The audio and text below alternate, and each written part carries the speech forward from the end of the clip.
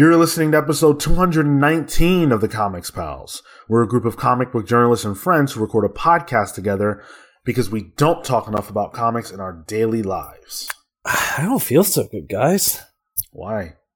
I don't know. I just kind of don't really remember the last week, but my whole body's sore. It's really weird.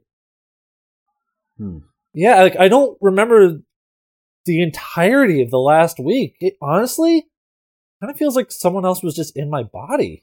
I mean, kind of sounds like you went on a bender. No, I wasn't on a bender. It's just I could see things that were happening, but I couldn't control my own body. The first thing I remember after being gone for a week is everyone saying they revoked their wishes. Huh. Interesting.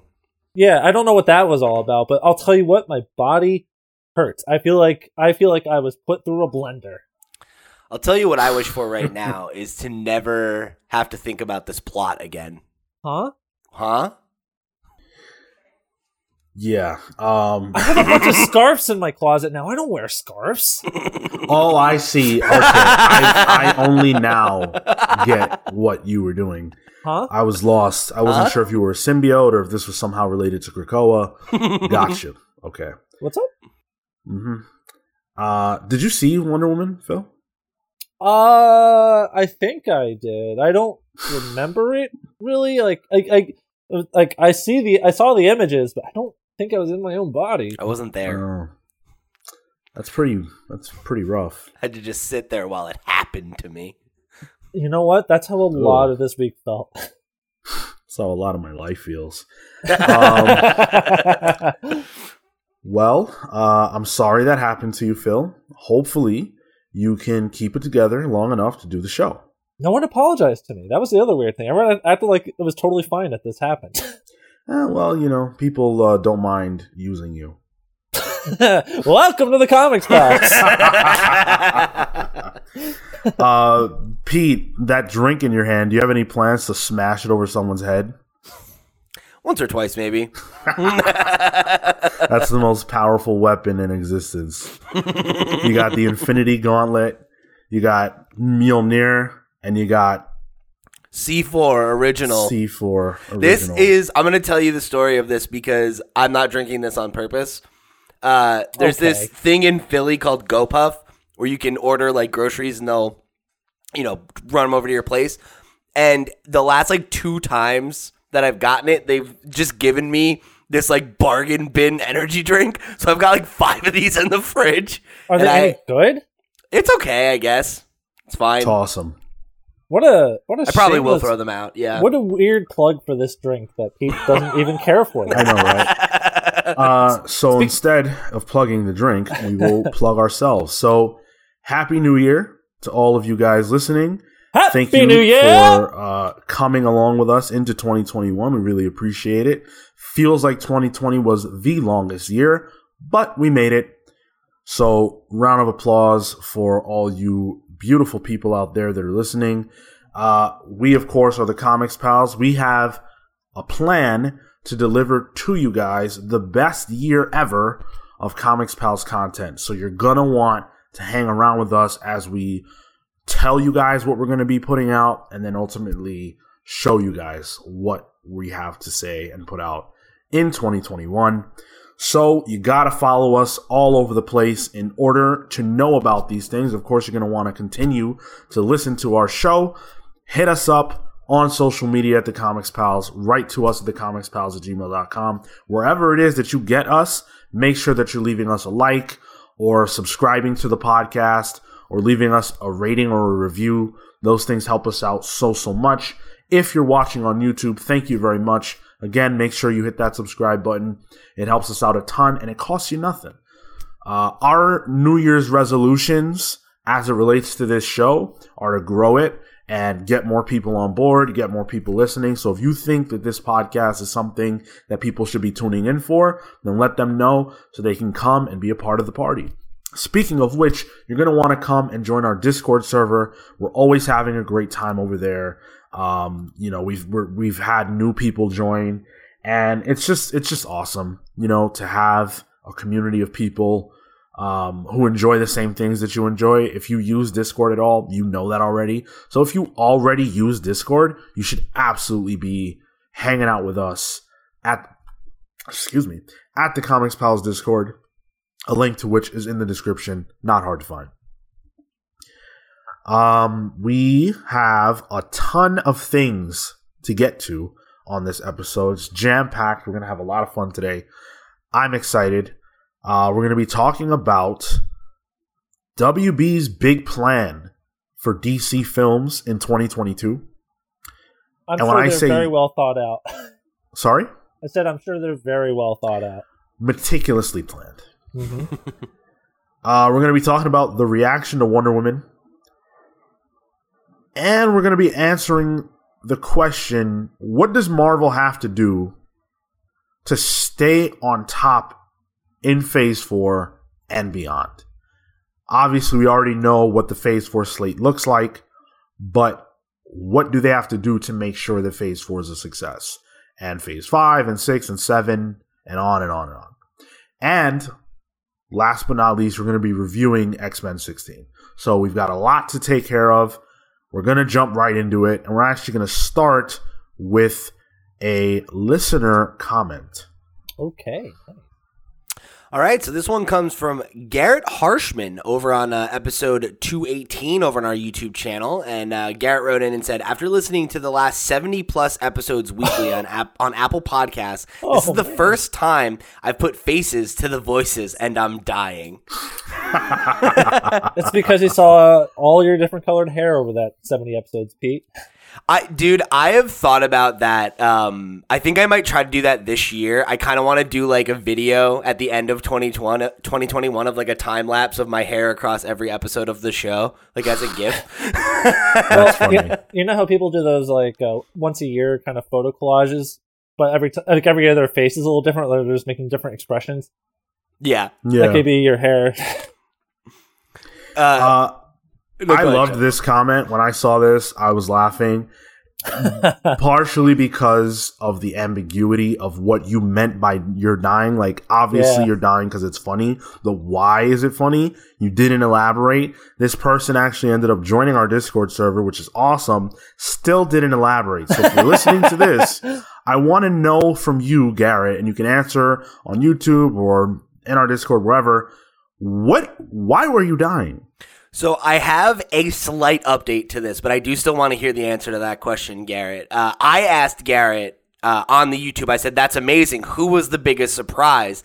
And Garrett said, Kale and Pete looked similar to what I imagined. I think Marco was the biggest surprise with Phil in a close second. Oh, I wonder what I was supposed to look. Do I not exist? I don't know. You were like medium surprising, you know? Well, I think that meant that he's like, well, I knew Sean was black, but I didn't know how black. You know, it's funny that you say that because I'm an internet person. I've been on the internet for a very long time. Used to play a lot of World of Warcraft, and no one ever knew. No one ever thought that I was black. No one. In fact, I played a lot of WoW when I was like 14, 15, 16. People always thought I was in my 20s. Because I already had kind of a deeper voice and I wasn't childish in my speech. So people thought that I was, an adult. So Garrett, let us know what you meant, man. Please do. I need to know. Yeah. The streets need answers. We also got a comment from Harris on our Wonder Woman review. So, Harris wrote in and said, listening to the Wonder Woman review, I have this random question of the week! The first of 2021. He caught me off guard with that one, too, somehow. Moving forward, is it more beneficial for comic/fantasy-based movies to use more practical effects? I know there is an argument to use a lot of CGI to advance the tech, but I believe scaling back those effects would give better returns long-term. A good example would be Tenet. I think it's always the best scenario when it's a mixture of the two. And I actually think that the best example in my mind is looking at Peter Jackson's Lord of the Rings trilogy versus Peter Jackson's Hobbit trilogy. The Hobbit trilogy came out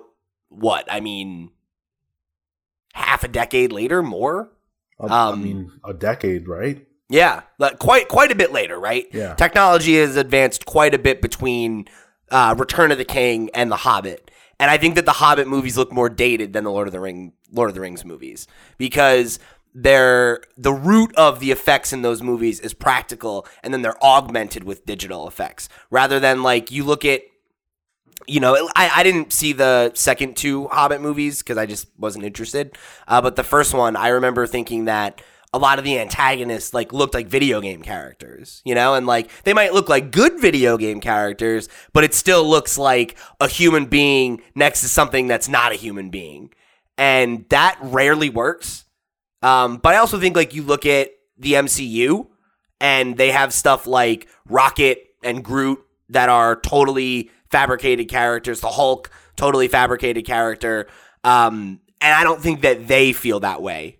And I don't think that 10 years from now, you'll look at those movies and be like, oof, this looks so fake. And maybe we will because we'll make that many strides. But I don't think you look at Iron Man or Avengers and think that it looks, like trash old CGI. So I think it's a matter of using it sparingly, relying on practical effects when it makes sense, and, smart, strong use of CGI. If you're going to use CGI, you've got to really commit to it and make sure that, that focus is being put into making something that will look timeless. My understanding is that in today's environment, having elaborate sets and practical effects is more expensive than using CGI.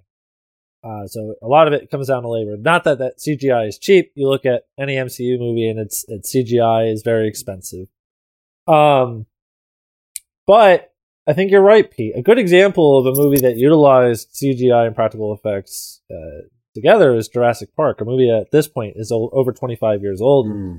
You look at other movies that its contemporaries that did rely more on CGI. A good example is a movie that came out 4 years later, the 1998 Godzilla movie, and it looks terrible. Garbage. Or even the first two George Lucas prequel trilogy Star Wars movies. They also look really dated in their CGI, especially the second one. That certainly is an issue. I mean, you look at Justice League, another movie where it looks like a PlayStation antagonist. For me, I do really enjoy and value practical effects. I watched Total Recall yesterday, and that's a movie that has nothing but practical effects, and it looks very distinct, very unique. That all said, I don't think that CGI was the issue with Wonder Woman 1984. It's not it wasn't great, but it's not the primary detractors of the movie's quality. The movie's quality is in question because of writing and plotting. Yeah. Those are the primary issues, I think, with Wonder Woman 1984. Now, again, it's not to say that it looked great. There's a lot of visual issues with that movie. But if that movie had more practical effects or even better CGI, it wouldn't be a better movie. Well, and I also think that when you look at classics, right, the movies that stand the test of time, I anyway, as a viewer, am willing to forgive effects that are limited based on time or budget or feeling dated if the script and the character work is good and everything, right? I think the original Star Wars trilogy is still the best Star Wars that's been made. And yeah, it looks dated, but it's good. And that's what matters, Sean, I know you put greater emphasis on a quality of the way it looks. You know that? You've told me this before. Interesting. Wait, talk about the CW shows real quick. yeah. So I'm curious what you think. Yeah, I mean, so to Harris's question first, I don't think it's more beneficial to use more practical effects necessarily. There's no way that you can make that kind of blanket statement because, Pete mentioned, Rocket, for example. If they tried to make Rocket practical, it would look absolutely stupid. So you have to pick your spots. Marvel has done a tremendous job of putting their money where it needs to go in terms of making these movies look how they need to look. They don't always hit. Black Panther, notorious, Great movie, not the best CGI, especially towards the end. These things happen. The difference is that with Black Panther, the rest of the movie is so good that you know the CGI is not the best, but you accept it because everything else around it is quality. And that's something that we kind of said about Wonder Woman, where it's almost this death of 1,000 cuts. There's so many problems. If it only had one or two, you could accept that and move forward. But because everything has a problem, you can't accept the smaller problems because they just compound. Would Wonder Woman have benefited from more practical effects? I think it's case by case. In that movie, maybe, because Cheetah looked absolutely atrocious. It's overdone, right. Like it was too much CGI and it was not well executed. And it felt as though they tried to cover that up by making the scenes darker. And that's something that DC tends to do. And that didn't help. That's a classic technique of studios to cover up its CGI. You saw it in like the first of the new Godzilla movies. Godzilla fights at night and there's a lot of clouds. Same with Pacific Rim, even though that movie looks a lot better. Now the real question here is with the movie Cats, which also had some really bad looking CGI cats. They CGI'd out the cats' buttholes. Did they do that to Cheetah in Wonder Woman 1984? That's weird. I don't know. I never looked. It didn't come up. It didn't come up. Which is unfortunate. But I think, Phil, you were asking whether I thought that CGI or whether I thought that the look of the film was paramount. Yeah. And I do. I think if something looks cheap, that's going to make me feel like it's cheap. Like the CW, I always go back to them. It's not to pick on CW shows, but the costumes, the characters, they look cheap. And I can't, if your costume looks worse than what I could buy at the party store, then come on. There's women that have done Cheetah costumes that look 100% better than what they did in the movie. And that's not good. It's always wild when there's cosplayers that look better than things from movies. Yeah.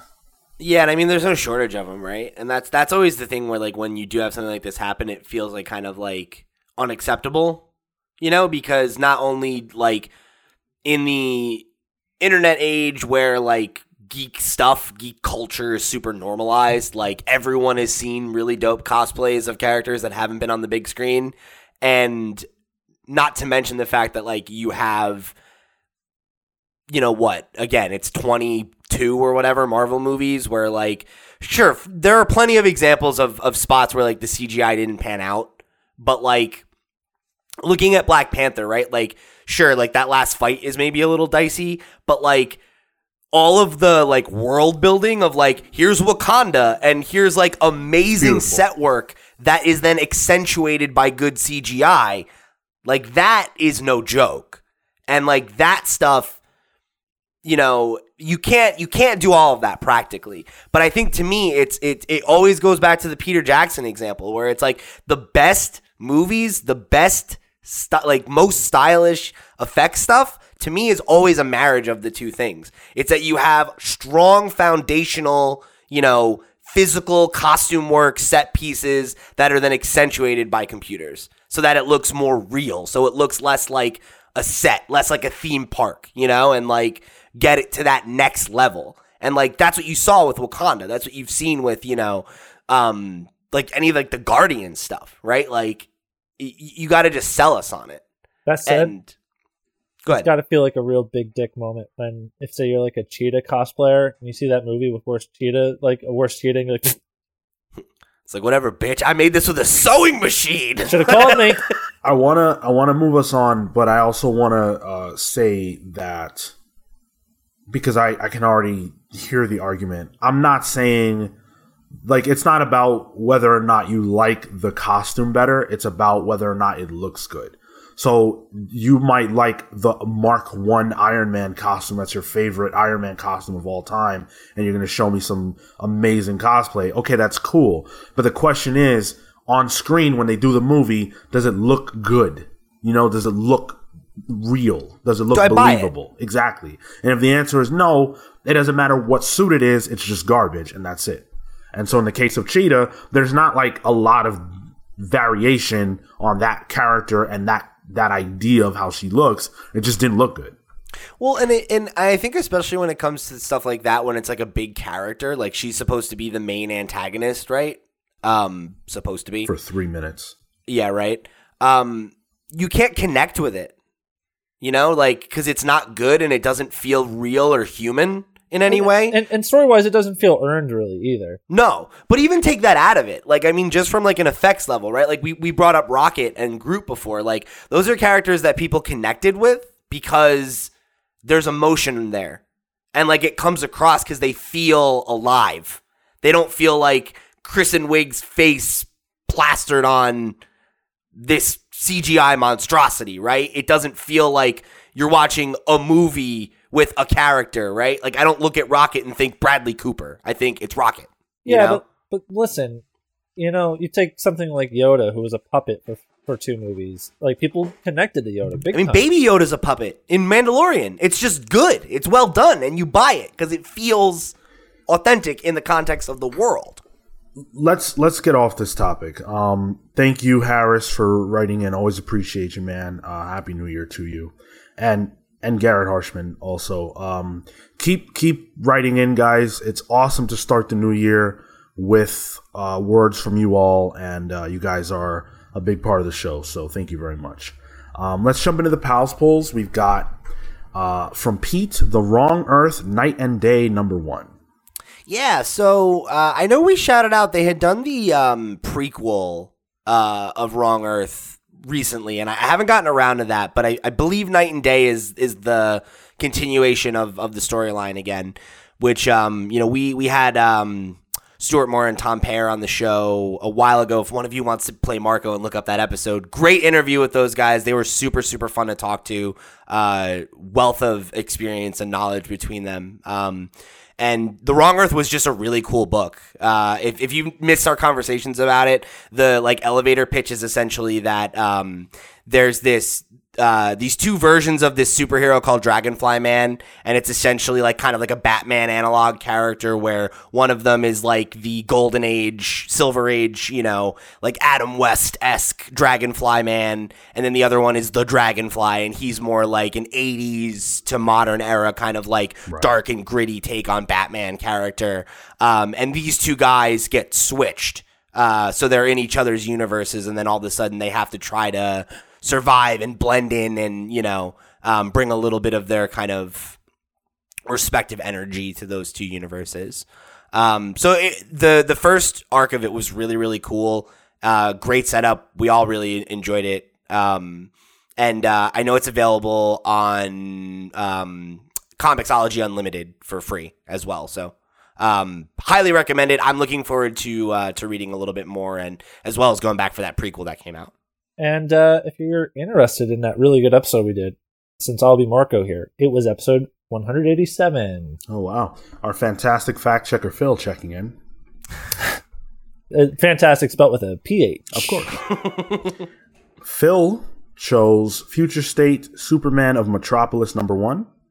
Yeah, so as much as of a meme it's been, all this Future State stuff and how messy the transition out of death metals is probably going to be, I always am intrigued by like an advancement in continuity and in story.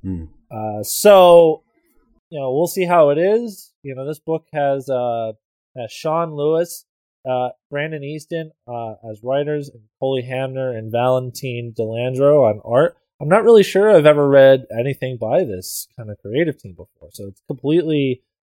I mean, this is the whole thing we've been talking about with DC seemingly going for a lot of unknown talent on these books. So my expectations are low, and it's not because I expect it to be bad. It's just, it's an uncertainty. So I'm curious, though.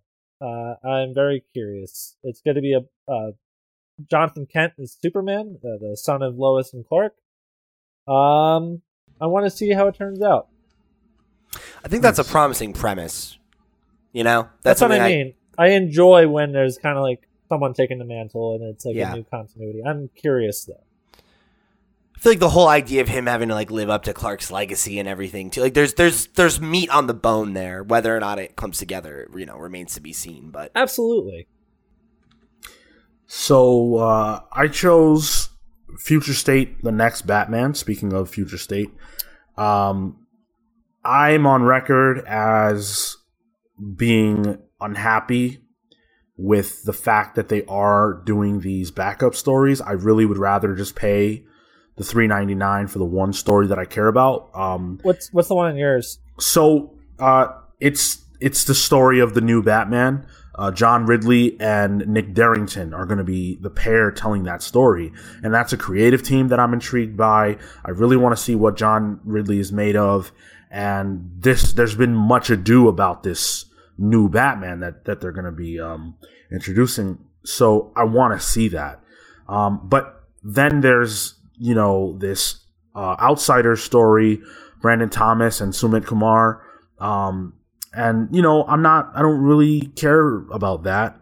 And then there's another backup story by Paul Jenkins and Jackson Herbert. Again, don't care. So I'm going to read them. Of course, I'm paying the $8 for the issue. So I'm going to read them. And this is how I'm going to judge Future State. This is, frankly, probably the only Future State book that I plan on picking up at the moment. We'll see how things develop. But I just cannot imagine paying $7 for the book that Phil just promoted there. You know what I was thinking about while you guys were both chatting about these? I wonder what this is going to mean for trades with these runs. Like, will they split up the backup stories into a separate trade? Will they give you a trade with the backup story and the main story and then make it cost more? Like, many trades historically do not publish the backup stories in them. So a good example was there was a backup story of Captain Atom in Action Comics a few years ago. Never put together in any of those trades. And another good example of the antithesis of that is during Jeff Johns' New 52 Justice League, there was backups of Shazam, which was collected into a trade of its own. Right. Yeah. That was what we read for our book club, right? Yes. That said, Sean, I have got Guardian and Mr. Miracle on my backup. Don't care about Guardian at all. Does anyone care about Guardian? Mr. Miracle could be good. We'll see. This one isn't $7 though; it's only $6. Wait, which one are you promoting? The Superman of Metropolis. Yeah, I got it at $6.9. Oh, because this is the different cover. Okay, yeah. Sorry, I was looking at the cardstock cover, which they're charging $1 more for. Okay. Right. Okay. Yeah. Phil and I also both chose Eternals #1.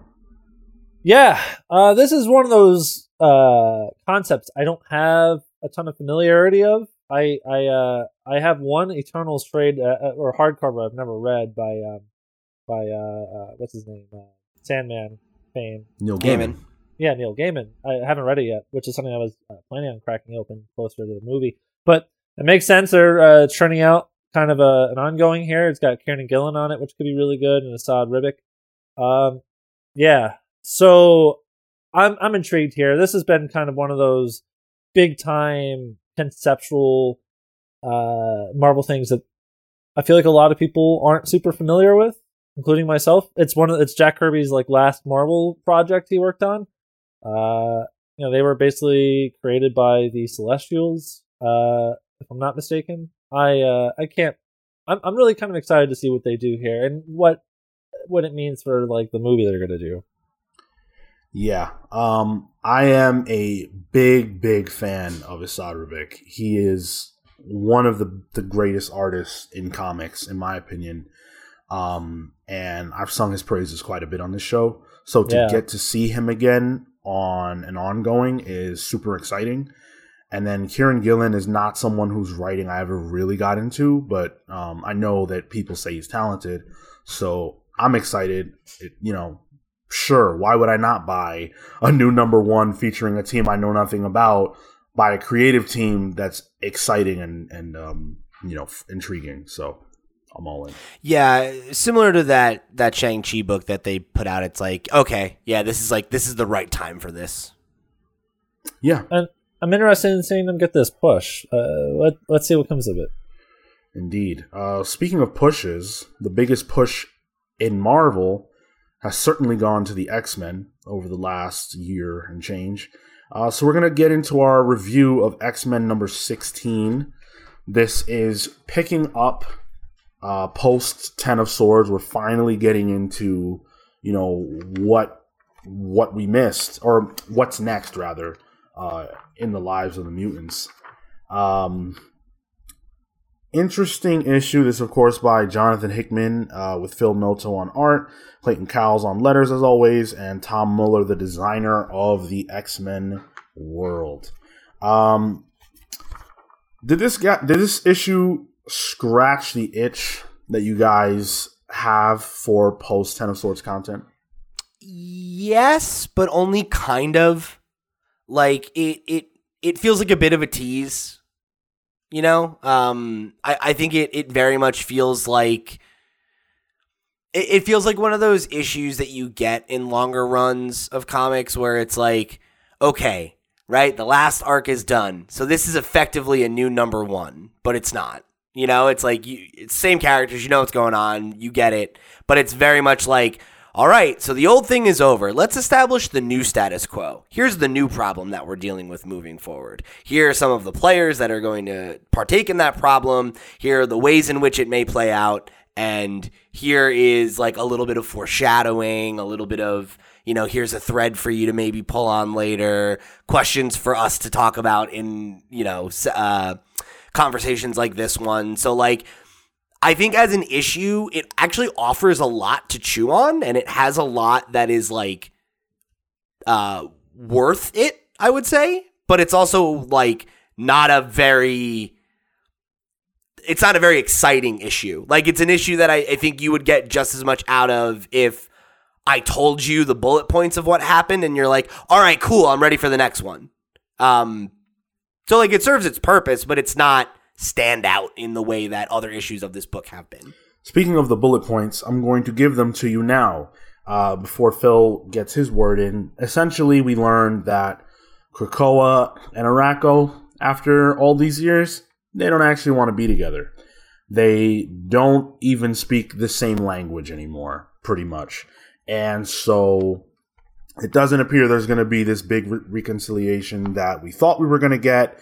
And there's trouble in paradise, as it were. Meanwhile, we learned that even if they did reconcile, the mutants of Arakko outnumber the mutants of Krakoa by a very, very large margin. And because of all of the war and strife that they've been through, they're not exactly looking to play nice and make peace anyway. So really, the issue lays down those two threads, and then the final thread of who will take the seats of Jean Grey and Apocalypse on the Quiet Council, and who will make up the new X-Men. That's what happens in this issue. Phil, what did you make of it? I kind of found this issue frustrating, if I'm being honest. There are things I liked. I liked the giant manifestations of the two islands meeting in the ocean. I liked the way it was written and why they couldn't, why they couldn't communicate with one another, and like the explanation behind why. Like the warring environment and just being away from each other so long had such a dramatic effect on their lexicon, and their just general kind of linguistic background. All that was very interesting. And I like the premise they're setting up for the future of like having Krakoa vote on their team of X-Men going forward. Yeah, that's cool. That could be very interesting. But as a substance, this issue of like substance doesn't feel like it is of very much substance.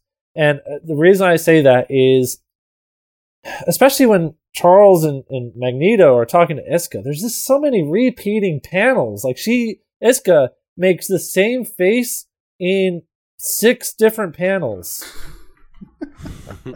And that's so frustrating. I know artists do it for dramatic effect to convey, like, it's meant to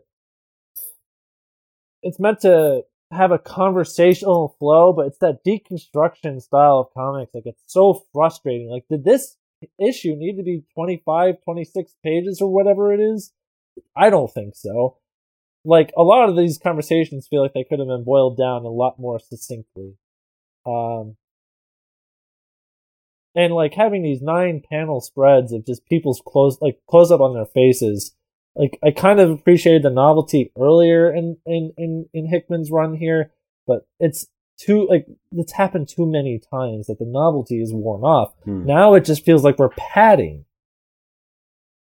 So while I appreciate the kind of political intrigue of Arakko and Krakoa, even though not really, because Ten of Swords didn't really make me care about that dynamic a ton, even though on paper it sounds interesting, in execution, most of this issue just feels like fluff.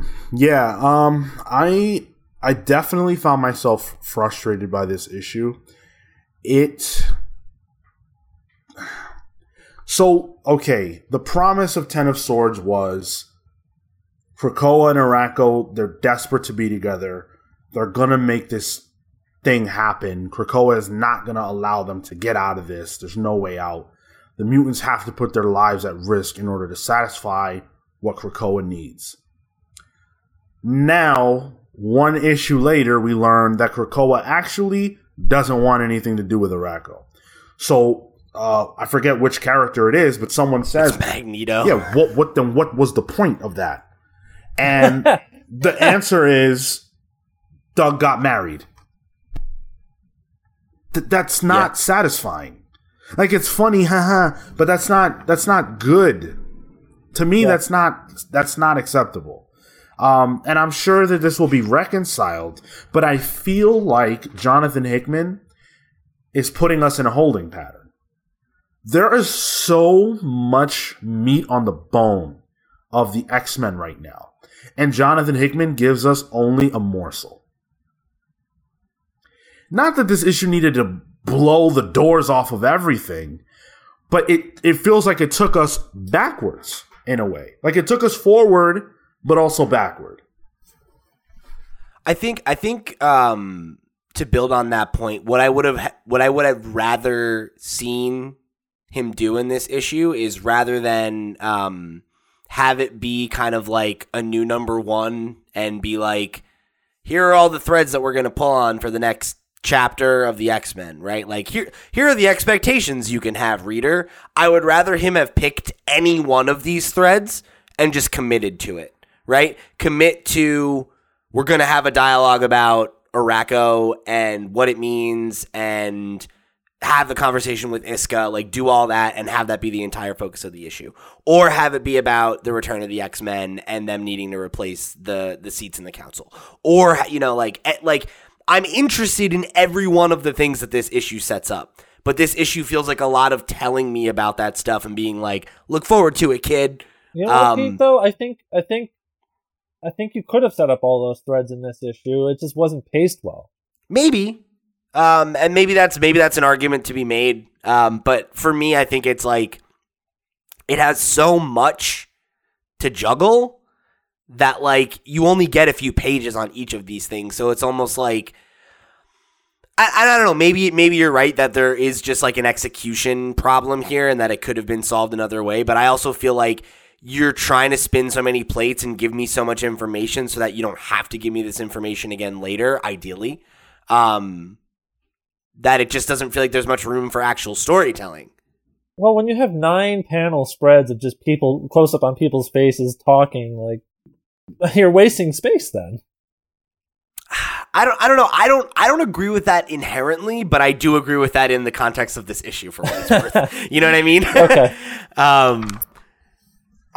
I'm pretty happy with everything else that happened in this issue, but the Krakoa Arakko development.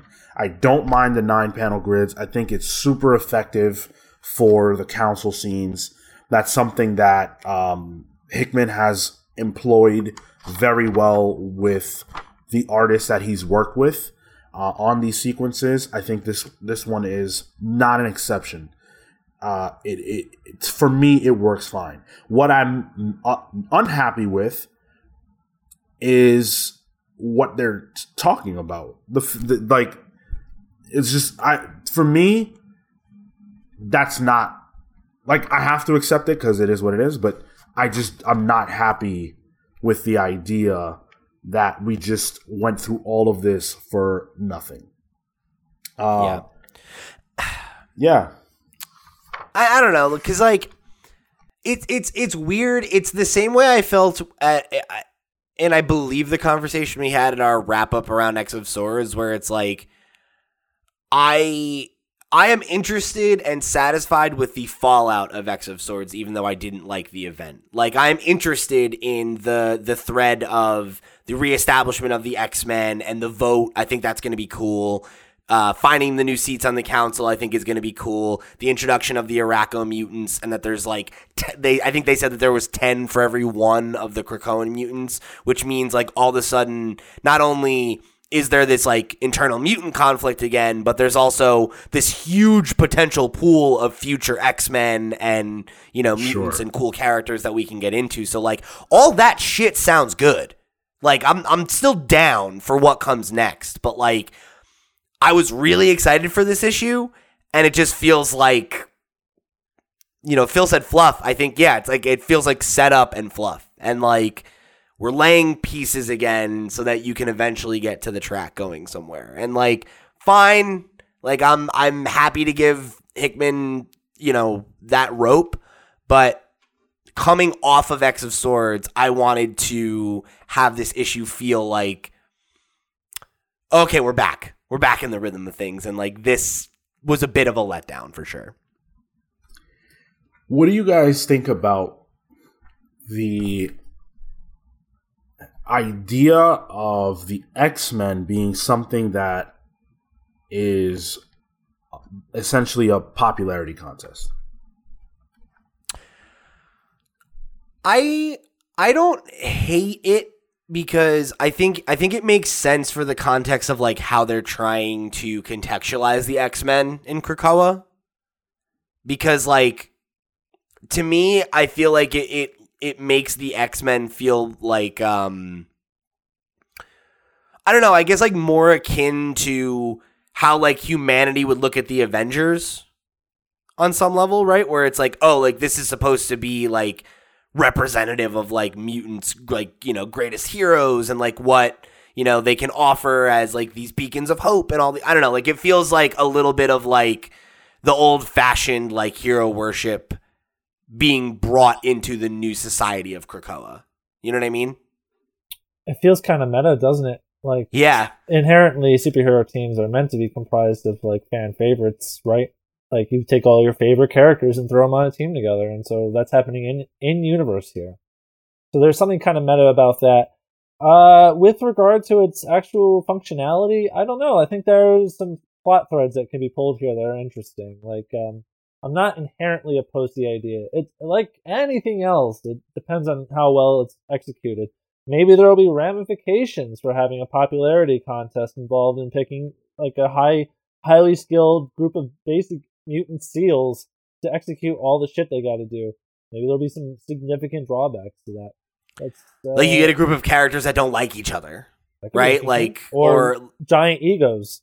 Yeah, like a bunch of like it's like a super group problem where it's a bunch of A-listers that can't get along. You know, I feel like there's a lot you can wring out of that. What do you think, Sean? Generally agree with what you guys are putting down. I think the concept is interesting. On its face, I'm not like really enthused about it, but only because, again, I can't stress this enough. I feel as though Jonathan Hickman is drip feeding, and I'm not. I want a little bit more. Yeah, sure. I'm with you there. Where like I'm at a point where I'm getting a little sick of the pace. You know, like I want more quicker or more that feels meatier. And like I've said it before, it's like I'm a Robert Kirkman fan. Like I'm fine with a fucking slow burn. I'm fine with that. But like I also feel like we've been in this event now for like almost 2 years. Listen, a slow burn still has to be satisfying. Exactly. Right. A slow burn has to have narrative, like, substance to it that makes you like, or character things that make you care. And there really isn't any of that. That said, a good bit would be if like the character who like won the popular vote by the most was a character you never even heard of. Like, and like, it's like him or her. That would be funny. Like, just a really dumb bit, and they suck. So, a couple of things. One of them is that we see that characters from the Iraqi Pillar are eligible for this vote. I'm not sure where the Iraqi Pillar is, or if that encompasses any mutants that are from Arakko. I would need to take a look at the map of Krakoa to know that, but I just thought I would imagine yes, though. Okay. And then the other thing, this is something that's been going around. It's not a lot of people talking about it, but now it's like on Front Street, especially to me since I recently read rumors about it. But they mentioned the Hellfire Gala. And that's something that has come up actually in several issues of, X-Men related books. Not necessarily the X-Men main title, but books within this umbrella. And it appears as though the Hellfire Gala is going to be the centerpiece of whatever the next event is. Like the next event for the X-Men will take place during the Hellfire Gala. Yeah.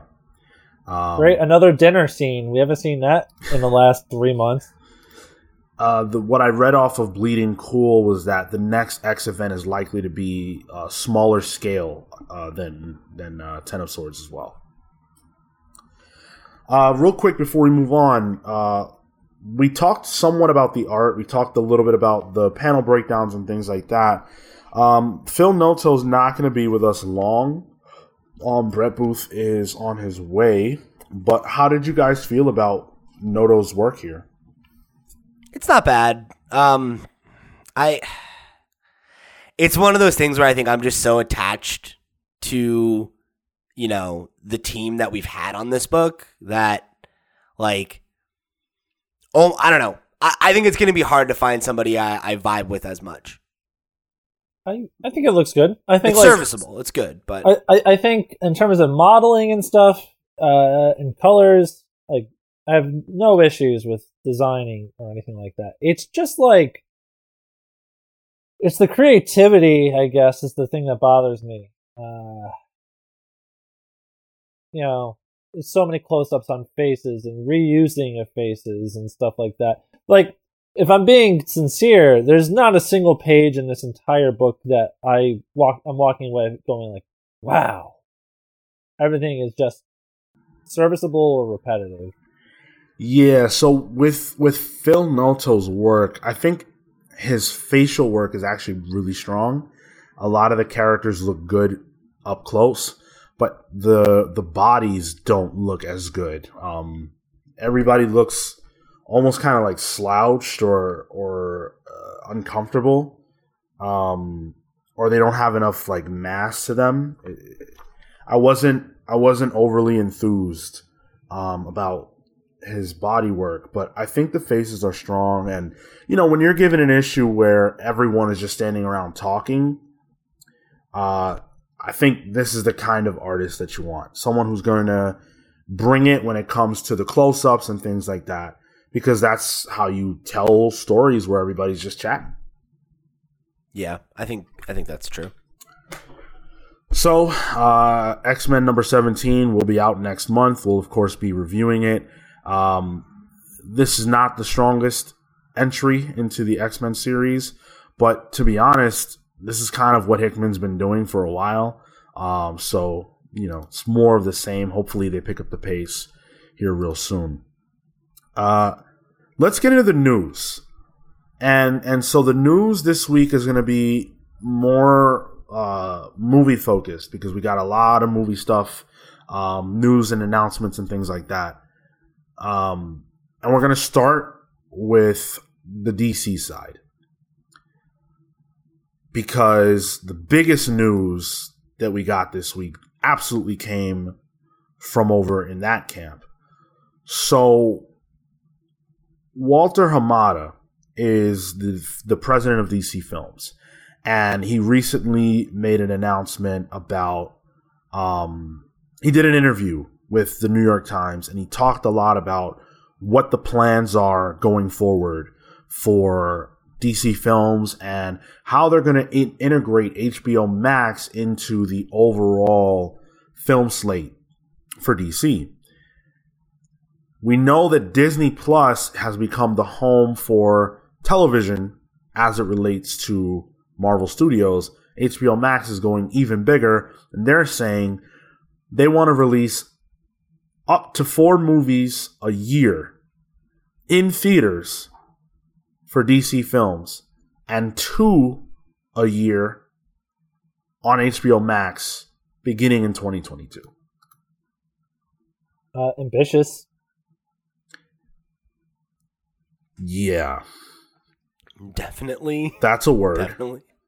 Ambitious. Yeah, I mean, it's hard not to start conversations about DC's plans from a place of immediate skepticism and snark, honestly, at this point. You know, like, we make that joke that it's ambitious, but like, it's real ambitious for a studio that is really like lacked vision. Certainly not a Wilson Fisk. No, and the idea, this to me reminds me of, you know, a couple years ago, I think it was now, but like when they had that period where they were like, oh, we're announcing a bunch of movies. Like, there's going to be the Joss Whedon Batgirl, and there's going to be a Supergirl movie, and there's going to be this movie, and this movie, and this, and how many of those actually came into existence? And how many of them are still maybe in development? And how many iterations of the plan are we now? You know, to the point where this news, it's like, okay, I mean, A, will this even happen? And B, if it does, let's like be real. Put all of the DC movies that they've made, you know, since Nolan's Batman trilogy on the table. How many are there that like a significant number of people would stand by as being quality, right? I think a decent amount, actually, surprisingly. I mean, but like what, like maybe half? Yeah, yeah. That's not good, right? Like, that's still bad. And I think that's being generous. Like, is there an audience? Yeah. But I think the general narrative, right, is that they're not good. Marvel movies are good and the DC movies are not good. And the idea of them being like, we're going to put out more movies a year, it's like, that doesn't inspire much from me, because Wonder Woman was the movie I think I liked the most up until now, and we just got a bad sequel. So, like, coming off of that especially, it's like, all right. So Hamada said, he said that they plan to work with filmmakers to develop movie offshoots, TV series that will run on HBO Max and interconnect with their big screen endeavors. With every movie that we're looking at now, we are thinking, what's the potential Max spinoff? We've talked about the Gotham series that they're working on, the Suicide Squad spinoff, Peacemaker. So those are TV shows that they're going to be spinning off from movies. But in addition to that, we know that some of the movies that they plan on making for HBO Max are the movies that they are a little bit unsure about. So examples, this is a quote from Hamada, that the HBO Max films could be focused on riskier characters like Batgirl and Static Shock. I fucking knew it. As soon as you said that, I knew I was going to be like, oh, what? Like black superheroes and women? Yeah, okay. Great job, guys. First of all, Walter Hamada, the character's name is Static, not Static Shock. That was the TV show. Character Static. Might want to know that. Maybe. Sounds like he's static. He doesn't have to know it, Sean. He's a risky character. Second of all, fucking A, man. In what world is Batgirl risky? Batgirl has been a popular character in like Western canon since the fucking 50s. Like the Adam West TV show, featured in her own comic book titles for years. Like, if I asked my dad to name fucking 10 superheroes, I bet Batgirl would probably be one of them. And you're going to tell me that's risky? Okay. Sure. It's just hard to... It's that type of thought process is the problem. It's so old-fashioned. That's so, like... This feels like the kind of story we... Like, this reminds me of, like, 2012... when they put out, like, the Avengers toys and there wasn't a Black Widow toy, and that was, like, a major controversy. And it was like, oh, it's just old white executives being old white executives. Yeah, right. And it's just like, oh, boys don't want to play with a Black Widow doll. First of all, yes, they do. Second of all, girls watch the movies, too. It's 2021, guys. Like, when I was growing up... We had this conversation 9 years ago. When I was growing up in the 90s, me and my uncle used to chase down... the female hero toys because they were so hard to find, and I really, really wanted them. I loved the fact that I had a Rogue toy and a Psylocke toy. You want to know which toy I never had? Jean Grey. I could never find a Jean Grey toy, and that was my favorite character. And I'm a male.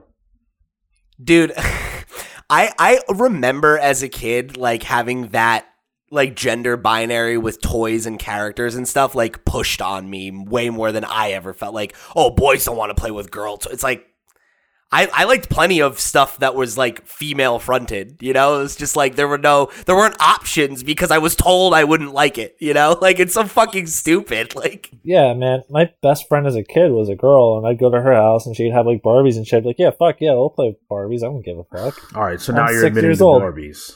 That's a bridge too far. I'm just kidding. Yeah, that's right.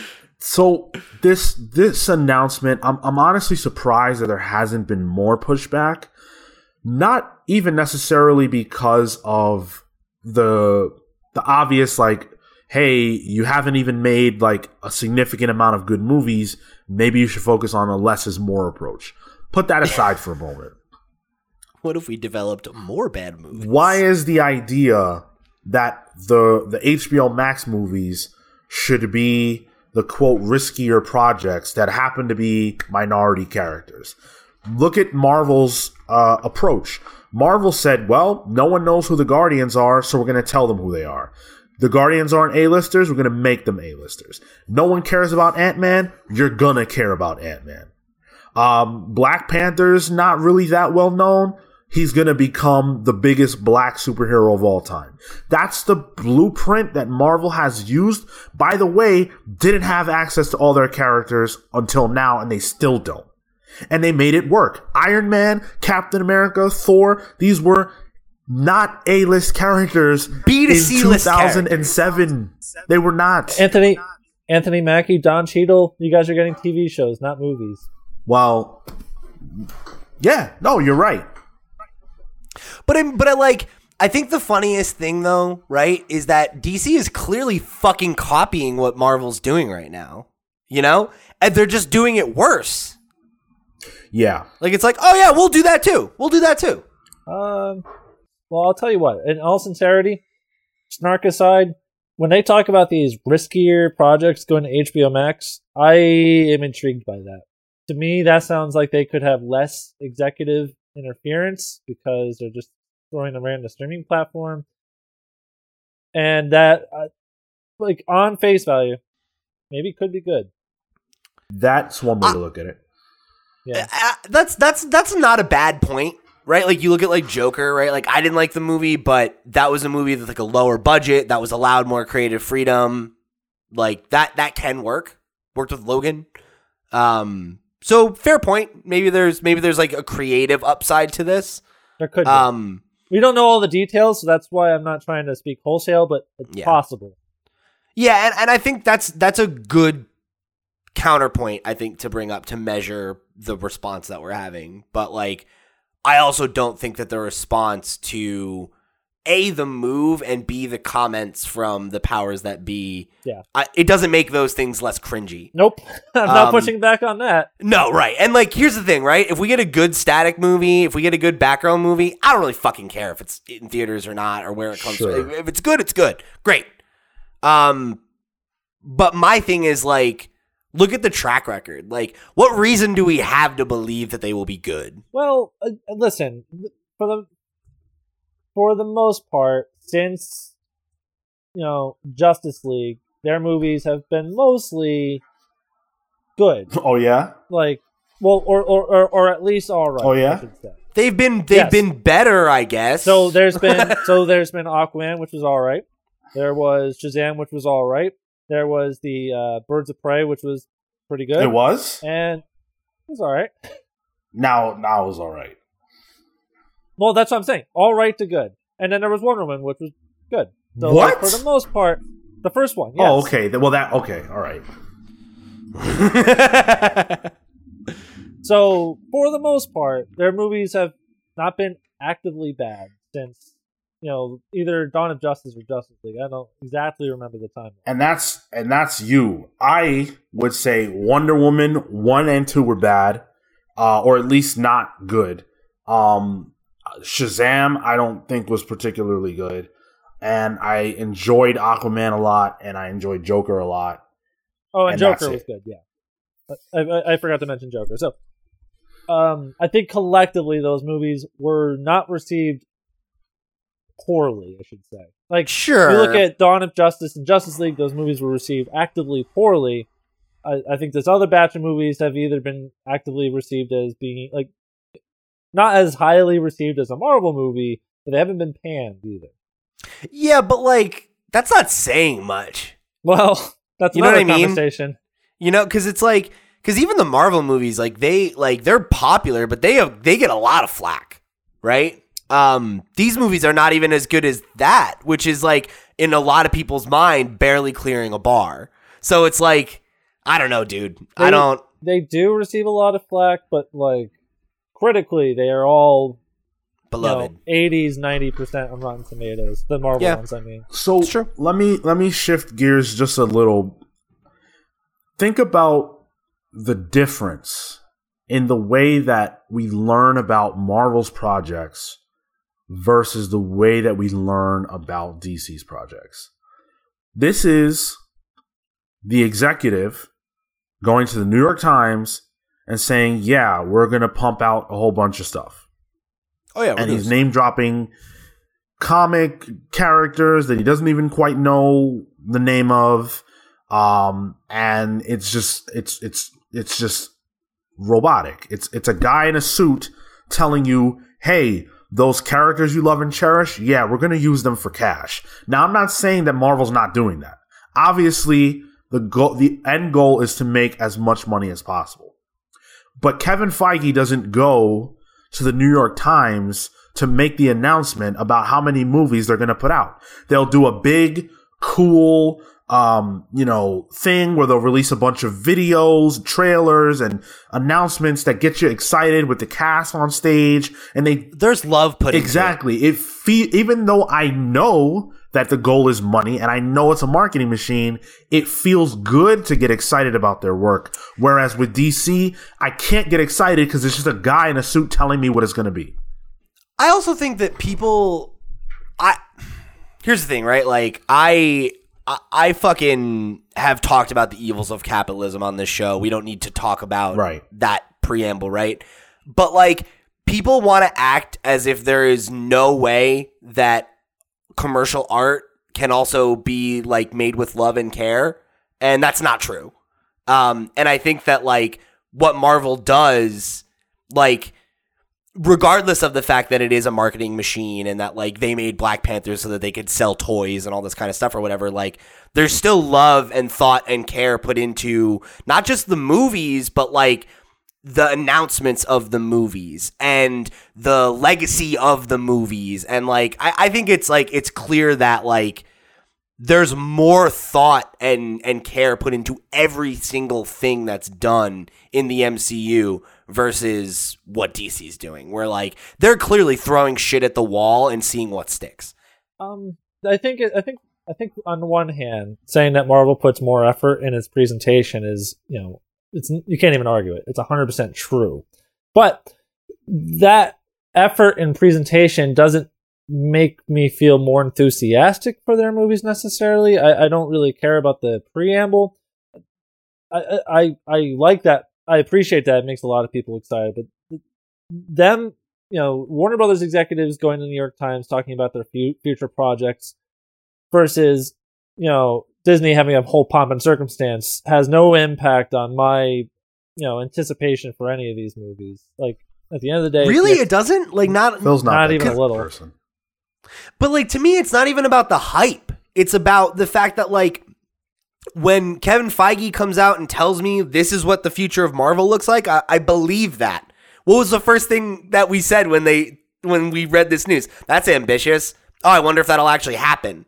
Sure. That, to me, is the big difference, is that the care and the thought put into it, to me, shows that there's a future. There's a plan. The movie I'm most excited for is a Warner Brothers movie. It's, Denis Villeneuve's Dune, but that movie didn't have a huge pomp and circumstance circus to put it out. That's fine. I know it's different. I'm just saying that kind of presentation doesn't impact my interest in a movie at all, because it is there to generate hype, and it works. People get, they want to be on the hype train.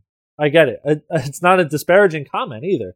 It's just that's something that personally has no impact on my anticipation for something. Well, so that's something that doesn't bother me. Okay, so let's talk about another element of their film plans and strategy, because Hamada also talked about the multiverse element of what they plan to do. He said, "I don't think anyone else has ever attempted this, but audiences are sophisticated enough to understand it. What? If we make good movies, they will go with it." So what he's specifically talking about is the idea that there can be multiple people playing the same character in different environments that are not related in any way, shape, or form, and that audiences will get into it. So how there's a Joker movie, and we also have Jared Leto's Joker, and we also have, Batman played by Ben Affleck, but also Robert Pattinson, and how everyone will be on board and understand this and be cool. I have a big problem with that. We've had this debate on the show before. So, fine. Here's my thing, laid out real quick. That's not true. It is not true. I don't know who these people think go to the movies. It's not that they're dumb. It's that they're not everybody is as connected to all of this as we are. There are people in my life who still don't necessarily fully grasp what character is Marvel and what character is DC. Sure. Okay? Oh, yeah. There are people who ask me if Joker was a prequel to the Dark Knight trilogy. Do you understand how little that makes sense? But that's what people ask, because they don't know. Because DC doesn't care to make it clear. One human being on Earth has played Robert Downey Jr. in a live-action Iron Man movie. I'm sorry. Has played Tony Stark. That's how synonymous they are. That speaks to what you're fucking talking about, though, right? One person has played Captain America. One person has played Thor. And it's very simple. It's easy to understand. It's a linear track. But when you have multiple people who've played already The Flash, there's 2 people who've played The Flash across live action, TV, and the movie, and then a third if you count the old stuff. But forget about that. That's not good. It's not good. Well, that raises the question then, Sean. What's going to happen in Spider-Man 3 when we have 3 live-action Spider-Men in one movie? I I'm so glad that you asked me that question, because I think you think that was a bait question, but it's not, because you activated my trap card. So I'm going to tell you exactly why that's bad for Marvel, but they turned it into a good thing because Kevin Feige is a god. Here's the answer. Spider-Man originally, Tobey Maguire, everyone liked it. It was very good. We accepted it, and for the most part, people couldn't think of anything else as Spider-Man except for Tobey Maguire. We know the diminishing returns. It's not even a question. It doesn't even matter how good the Amazing Spider-Man movies were versus the original trilogy. The fact of the matter is that people already didn't want a reboot. They didn't want it. Go back to those to like 2011 when they announced the actor and everything else, Andrew Garfield. People did not want that. Then they rebooted again, and people didn't want that. The only reason they accepted it was because it was Marvel. But I'm telling you that they had a very thin rope to walk. And if they had done Uncle Ben and the whole origin again, I think they would have sunk. In fact,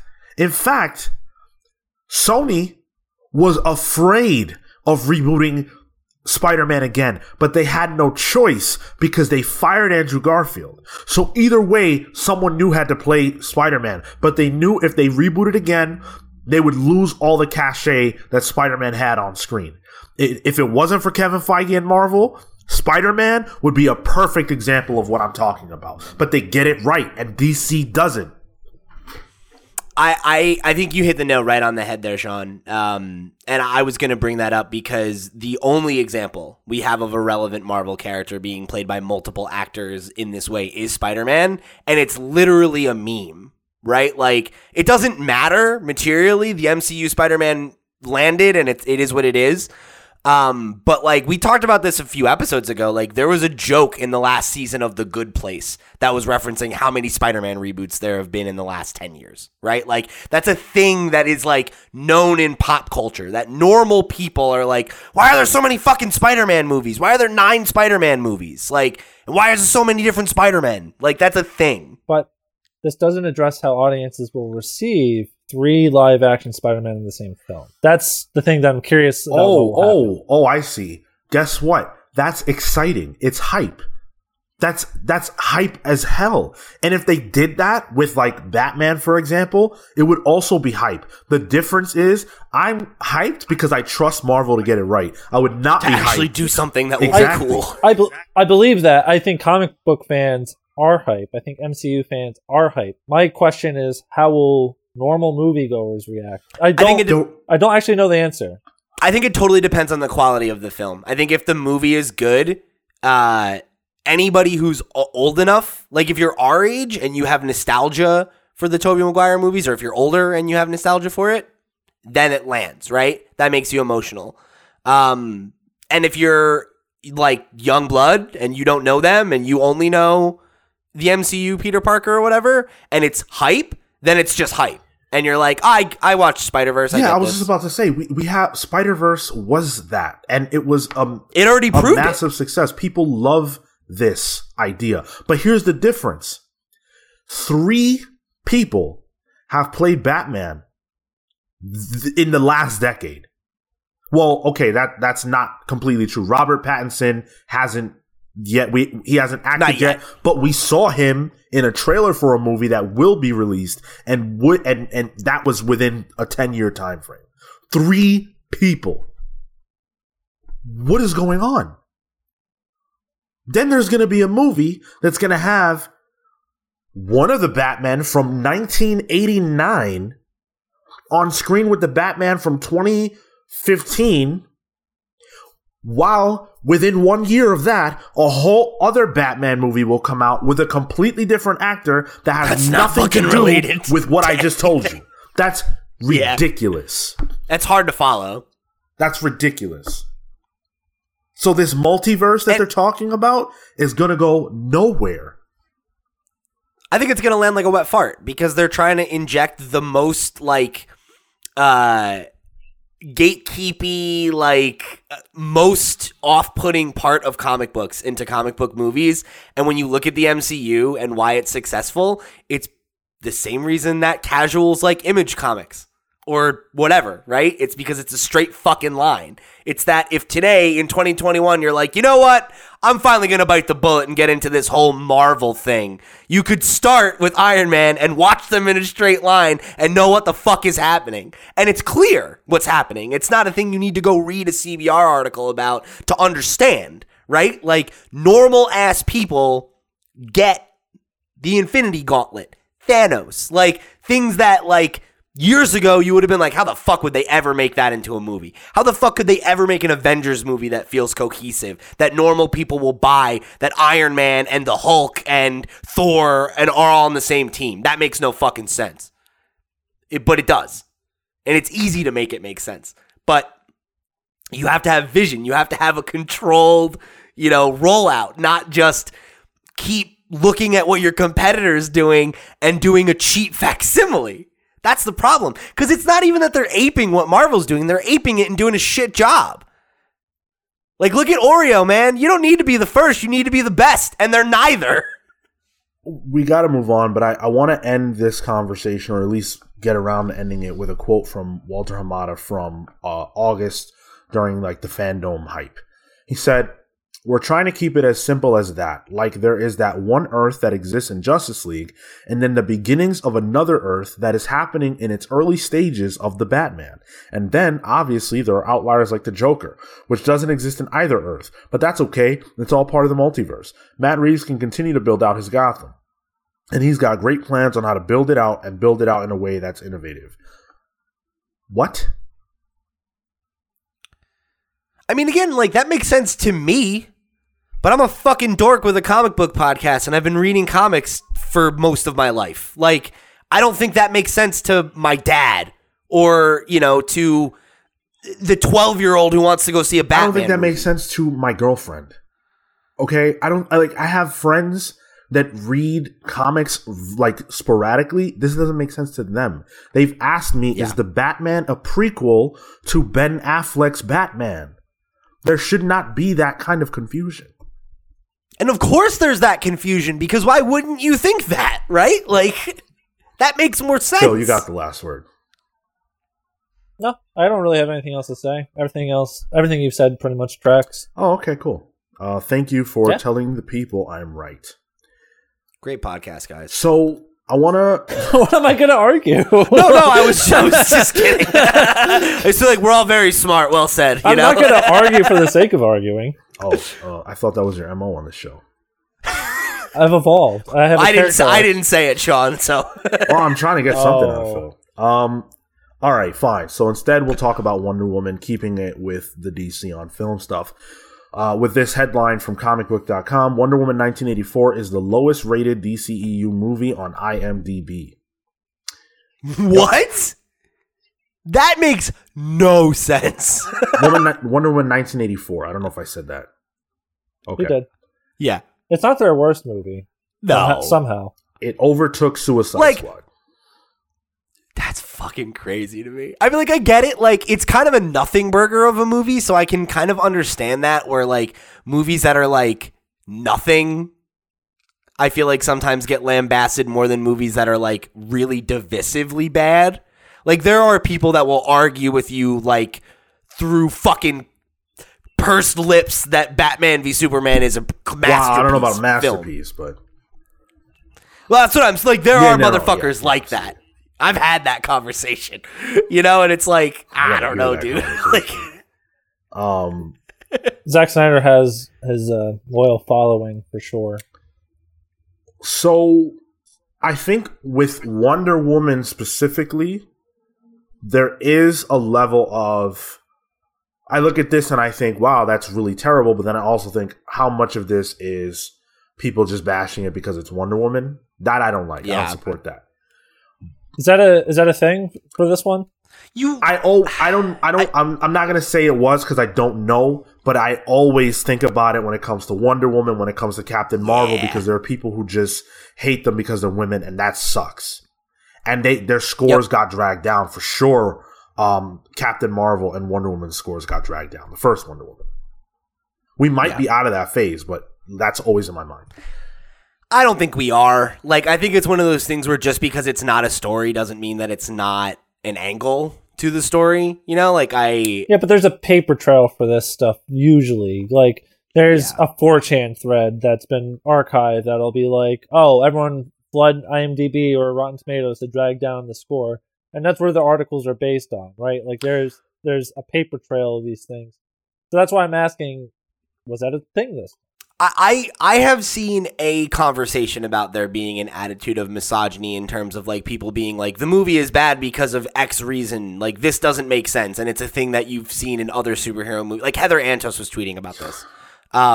Which, like, I don't agree with that take because, you know, she liked the movie. That's fine. You can like the movie. I don't think the movie is bad because of any of those things. It's bad because it's structurally bad.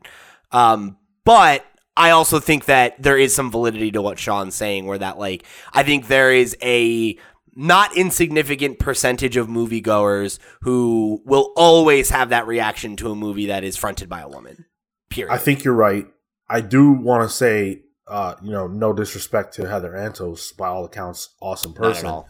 But that perspective ruins the discourse that we're allowed to have around these things, because it creates if you don't like this, you're X. And that's not cool. That's not cool. That has no business in this space. And I don't rock like that. I didn't like Wonder Woman 1984. I'm not a misogynist. I just don't think it was a well put together movie. And I'm dying for Wonder Woman to be done properly. Ironically, one of the main things we criticized it for was that it felt like it made its two main female characters take a back seat. So yeah, definitely not our issue with it. So I actually wanted to read a YouTube comment that we got on our Wonder Woman 1984 review from Retrospectations. He said, "Yeah, by no means was it bad, but very flawed. I love going to the theaters even in these times and had a great time. Some scenes lend well to a nice screen and good sound. Some bad writing, overly long scenes, pacing wasn't great. It's like a 3 out of 5. Still great characters, solid casting, and a fun movie, just many issues." Thank you for writing in. I think that's a pretty balanced review for the movie. I think a 3 out of 5 is probably in line roughly with what we kind of said about it. And I think you hit the nail on the head. And Pete did too. It's nothing. Like, I'm not thinking about it after the fact because it left me with something to think about. That was positive. I'm thinking about it because of, like, wow, what could have been. Yeah. It's interesting how seemingly divisive it is, though. Because you will have these Heather Antos. When I say, I mean in the sense that there are a lot of people like her that really enjoyed the film. Good. Like, yeah, obviously, if you enjoy it, all the power to you. What's the Rotten Tomatoes score? It's like 60% something. I believe right now. That speaks to the fact that there are people out there that really did enjoy the movie. I can't remember the last. Maybe Joker was the last time a movie came out that was this kind of polarizing because. Well, you know what? No, because the difference is there were people that actively hated the Joker, like Pete, and there were people that enjoyed the movie, like Sean and I. With this, it seems like you either really enjoyed the movie or, as you guys have put it, it's nothing. Well, like, we don't actively hate it. I feel more apathy toward it, if anything. But Joker similarly, potentially, because we don't know exactly what the preconceived notions were about Wonder Woman 1984, but a lot of people went into Joker wanting to dislike it, ready to dislike it. Like, just, it wasn't, there was nothing the movie could do or say that was going to convince them that it was worth their time. Right. But that being said, Wonder Woman 3 is on the fast track to release. You know, it's funny.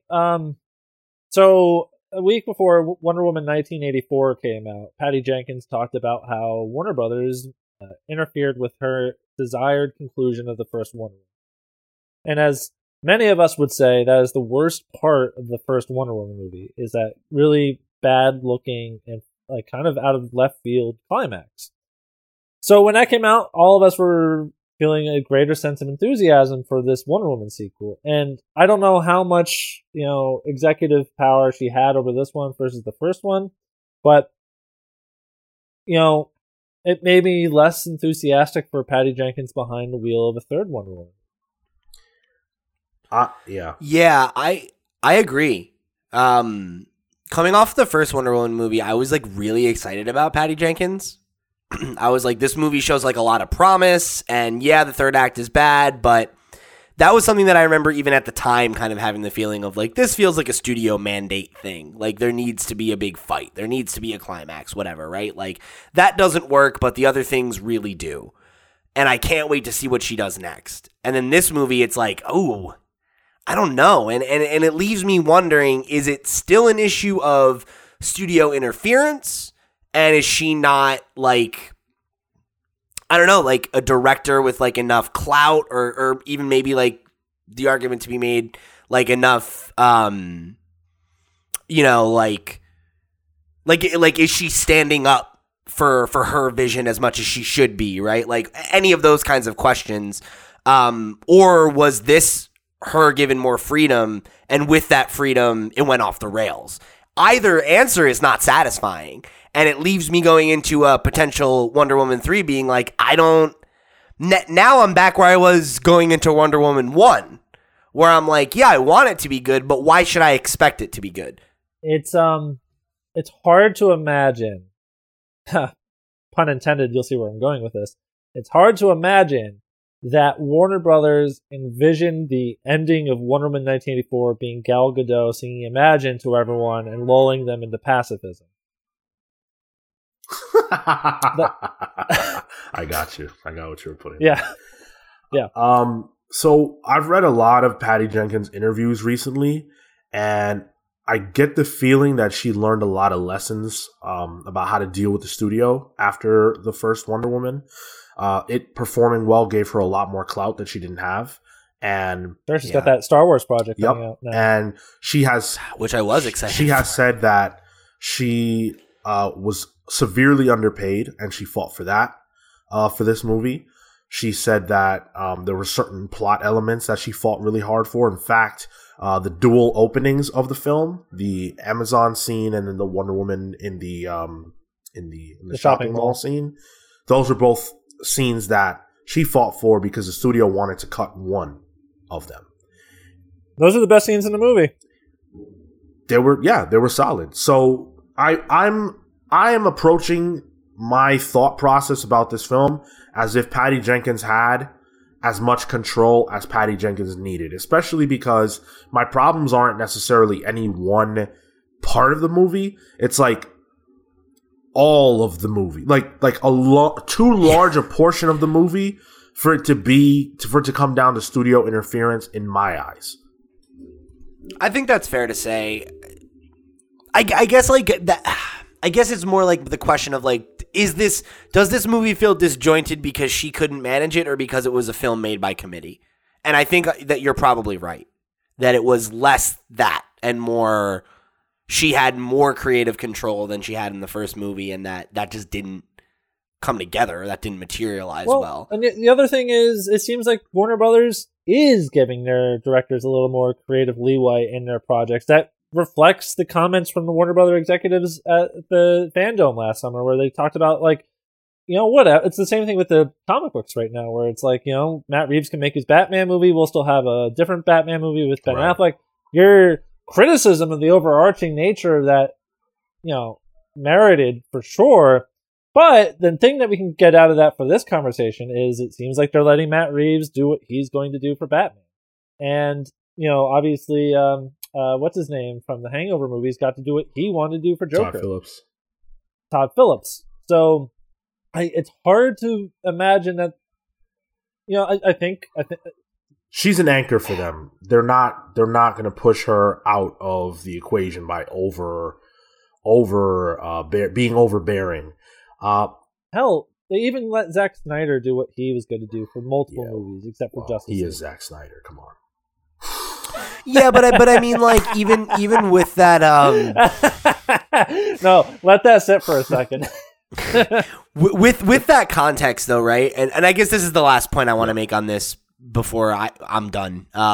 Is just that like we don't totally know because you give the example of like, oh, they let Zack Snyder do what he wanted to do, right? Sure. But then they didn't let Patty Jenkins do what she wanted to do on Wonder Woman 1. And that was after those movies. So, like, there's clearly been an ebb and flow. Sure, and they underpaid her. So right, and I was going to say, it's also worth pointing out that she's a woman, and, like, she's going to encounter challenges dealing with the studio and on set that, like, a Zack Snyder doesn't. They also didn't let Zack Snyder do what he wanted to do. I mean, Justice League was supposed to be 2 parts. The fact that a Snyder cut exists proves that. That's complicated. But this is a well-worn territory. We know that Zack Snyder was not allowed to do what he wanted to do after Batman vs. Superman came in soft for DC. It's a fact. So, with that being said, you look at that and you go, they don't know what they want to do. And now they seem to have figured out what they feel is the right course of action. And it worked with Joker. And I would say it worked with Aquaman. And, you know, Phil pointed out movies that people like. So, fine. I'm choosing to believe, unless she says otherwise, that Patty Jenkins got to tell the story she wanted to tell. Yeah. So with that in mind, my hype level for Wonder Woman 3 has plummeted. And I'm back at the way I felt after the first trailer for Wonder Woman, where I remember tweeting about it or whatever, being like, yeah, I mean, this is a cool trailer, but why are people excited about this? They've yet to make a good movie. And now that's kind of where I'm back at, where it's like, okay, like, I thought the trailers for this movie looked great. And I was excited for this movie. And then it really it underperformed, I think, in terms of quality. So, like, until I'm sitting down watching Wonder Woman 3, like, I'm kind of back there where it's like, all right, prove to me that this is something worth my time. Otherwise, I might skip it. You know, like, or I won't have that eagerness to check it out. Hey man, they're bringing her into the modern era finally. I think it was a big mistake to not do that, at least with the second movie. So for that alone, I'm in. It is what it is. Yep.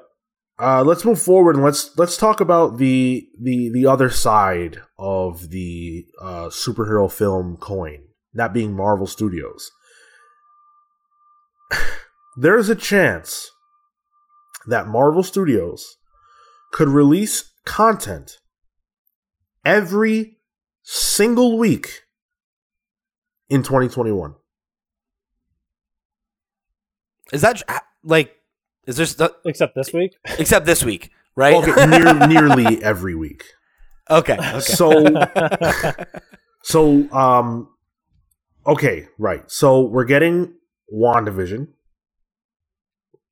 which starts January 15th, which I'm super excited about. Me too. So that's going to last, if it's 8 episodes, that will last all the way to March 5th. There's a show called Marvel Studios Legends, which they're also going to be putting out, which is going to, there will be a batch of those episodes releasing March 12th. The Falcon and the Winter Soldier comes out March 19th. Then we've got, on the movie end, we've got Black Widow May 7th, Shang-Chi July 9th, Eternals November 5th, Spider-Man 3 December 17th.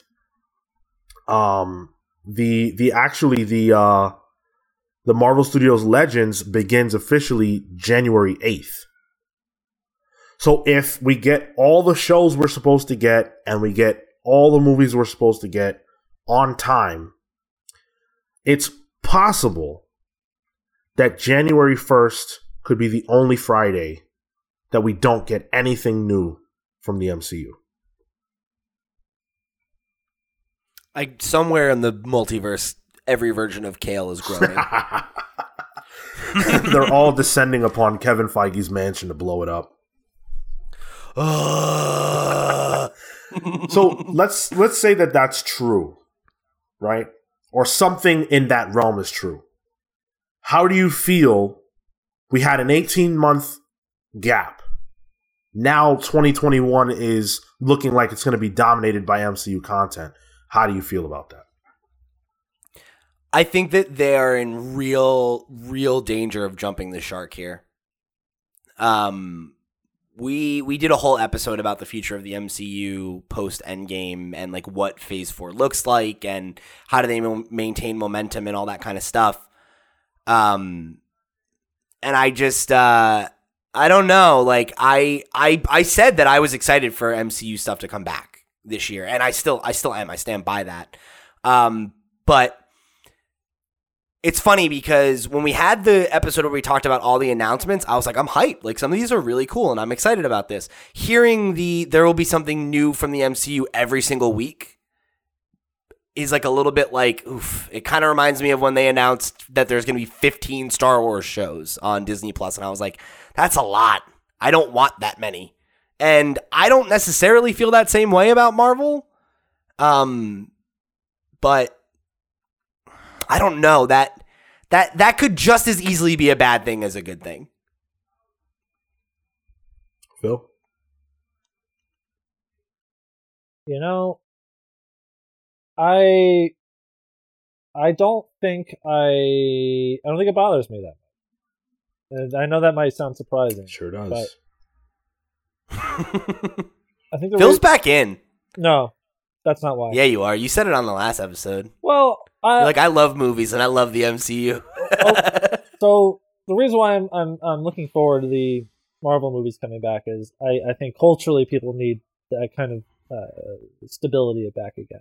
I think it's important culturally for those movies to come back. Now, you could criticize the impact those movies have had on our culture. That's a whole other conversation entirely, and I don't think it's pertinent to this one. But the reason why it doesn't bother me that they have such a large volume of content is it's just easier to pick and choose now more than ever. Like, just because they're releasing a bunch of stuff, and, you know, a lot of it could be bad, honestly, I don't think it matters. It's just there's a variety now of options people have. And if we're stuck in another pandemic lockdown situation through March or April, I mean, this gives people more things to do while they're stuck in quarantine, not making any money. So I don't think this is a bad thing. I mean, it's definitely an oversaturation, but I don't think there's unless you're just like an MCU diehard that wants to be on board with everything, and so long that the MCU doesn't make it, if they make it indecipherable for viewers so that it's no longer easy to consume for everyone, where it's like, oh, the only way you can watch this is if you watch these two shows in their entirety, which I don't imagine they would do, I don't think it's that big of a deal. I wonder if there's a problem, though, with, like, isn't part of the reason the MCU works is because it's easy to keep up with and because most people have seen everything. Right, yeah, and it's like, I don't know, maybe these don't make it harder to keep up with, but, like, do people feel like they're missing out? Do they feel like there's too many moving parts now? Like, is this where things start to feel unwieldy finally? You know, and, like, does 18 months away hurt or help? You know, like, I don't know. Because I don't feel negative about this, but it does give me pause of, like, what is the reaction to this? Like, do people want MCU every week? Are people still that high on it? Like, did the time away make people feel like they're ready for something new? Like, are people going to flock back to it because we've had a break? And they'll be happy that there's, twice as much as we used to get. I don't know. Like, they're really interesting questions. And ones I'm frankly really interested to see answered for myself. Is that, like, halfway through this year, am I going to be like, okay, I've had enough? Or am I going to be glad that there's that water cooler moment the way that I used to have with, like, The Walking Dead? Well, it depends. If you choose to take on all the content they're putting out, you might feel greater fatigue. And obviously that might be something we end up having to do for the show. So that's right. that might be a foregone conclusion for us. Because I know if I'm in a position where I do have to watch all this stuff, I will feel fatigued immediately. But the Star Wars stuff, I'm not going to watch any of it, so it doesn't bother me. And there is too much of it. As for Disney's adding more to their plate. The very idea that they're going to make a Spider-Verse movie with whole live action Spider-Man that's a large undertaking they're taking under. So like they are in a post Endgame era putting more on their plate. I mean, we'll see how they handle it. So I think that this is less it's less crazy than it seems. And we are in uncharted territory now because this isn't a movie every week. This is movies interspersed with TV shows, interspersed with some like documentary type of thing. Documentary. It's media every week. And it's the answer to the question is going to depend on whether or not people want to see these characters on the small screen. That's not something that we've been confronted with. Agents of S.H.I.E.L.D. doesn't count because it was a Marvel TV show, like Marvel TV, the production company or what have you. And it aired on ABC. There's just a lot of differences. By all accounts, it wasn't all that great.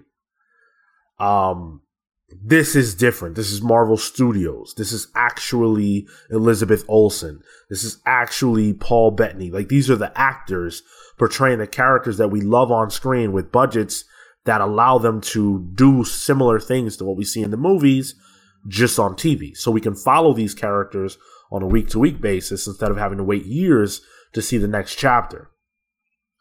And it's extremely accessible, right? Like, so many people have Disney Plus, and it's real easy to get a trial for it. So that is probably going to be the determining factor. For me, I read comic books. Why would I get tired of this? It's the same thing. Do I want to read a story about Wanda and Vision that's high quality every week? Yeah, I do. Would I read X-Men by Jonathan Hickman every week if it was extremely good? Yeah, of course. Well, that's an interesting point too. Is like how long is each of these? Eight right? Because if so like if WandaVision is 8 episodes and you are expected to pay attention to it for like 2 months, and then there's another thing, and like maybe you don't care about Falcon and Winter Soldier, so you skip that one. And then you come back later and watch Loki or, whatever. Like, I don't know. Like, maybe that does work for people. Maybe that does lead to, like, a Mandalorian type success where you've got this thing where it's, like, it's a cultural thing. Everyone's tuning in and watching it every week. And, if it hits, it hits. And if it doesn't, it doesn't. You catch the next one. And, maybe you missed it when it was coming out week to week, but you watch it later. Because some hype thing happens and everybody's tweeting about it, like with the end of Mandalorian Season 2, right? I haven't watched Mandalorian Season 2, but I know that there's a big hype thing that happened, so I was like, oh, I should probably watch that, right? Like, that does happen, so I don't know. Like, like you said, it's such uncharted territory that, like, it really could go either way. Well, it could help people double down for their love, or it could be the thing that makes them realize that they're kind of over it. Perhaps. The other aspect we're kind of not talking about is TV is a very segmented thing. Like, for the most part, unless it's like your Mandalorian or your Stranger Things, shows have different audiences that are smaller as a whole because there's just so many options out there. You could be a person that dedicates every week of your time to watching Shark Tank or The Good Place, or there's so many different options.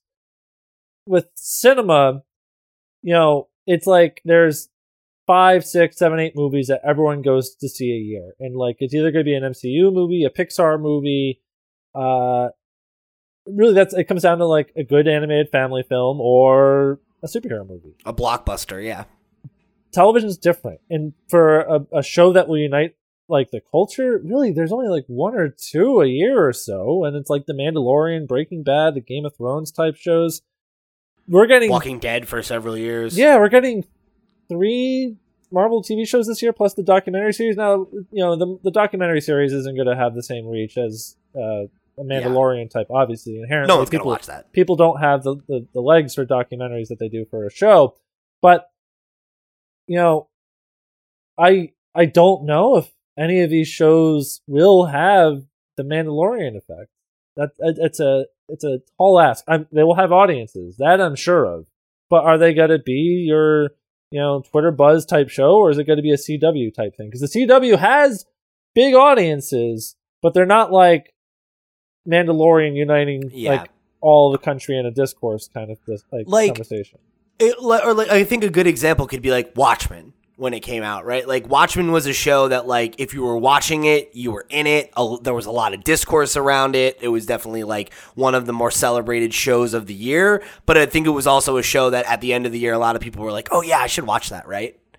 Not The Mandalorian where it's like there's memes about it and like Baby Yoda is on your fucking Snickers bar or whatever, right? Like they're different types of shows though. Like Watchmen was a show that was treated as like gold standard of television, like Emmy bait stuff. Like this was a show that was treated with like the utmost like this is an art form that's being produced. Mandalorian, on the other hand, and this isn't a knock against it. It's just that's more of like that is a water cooler show.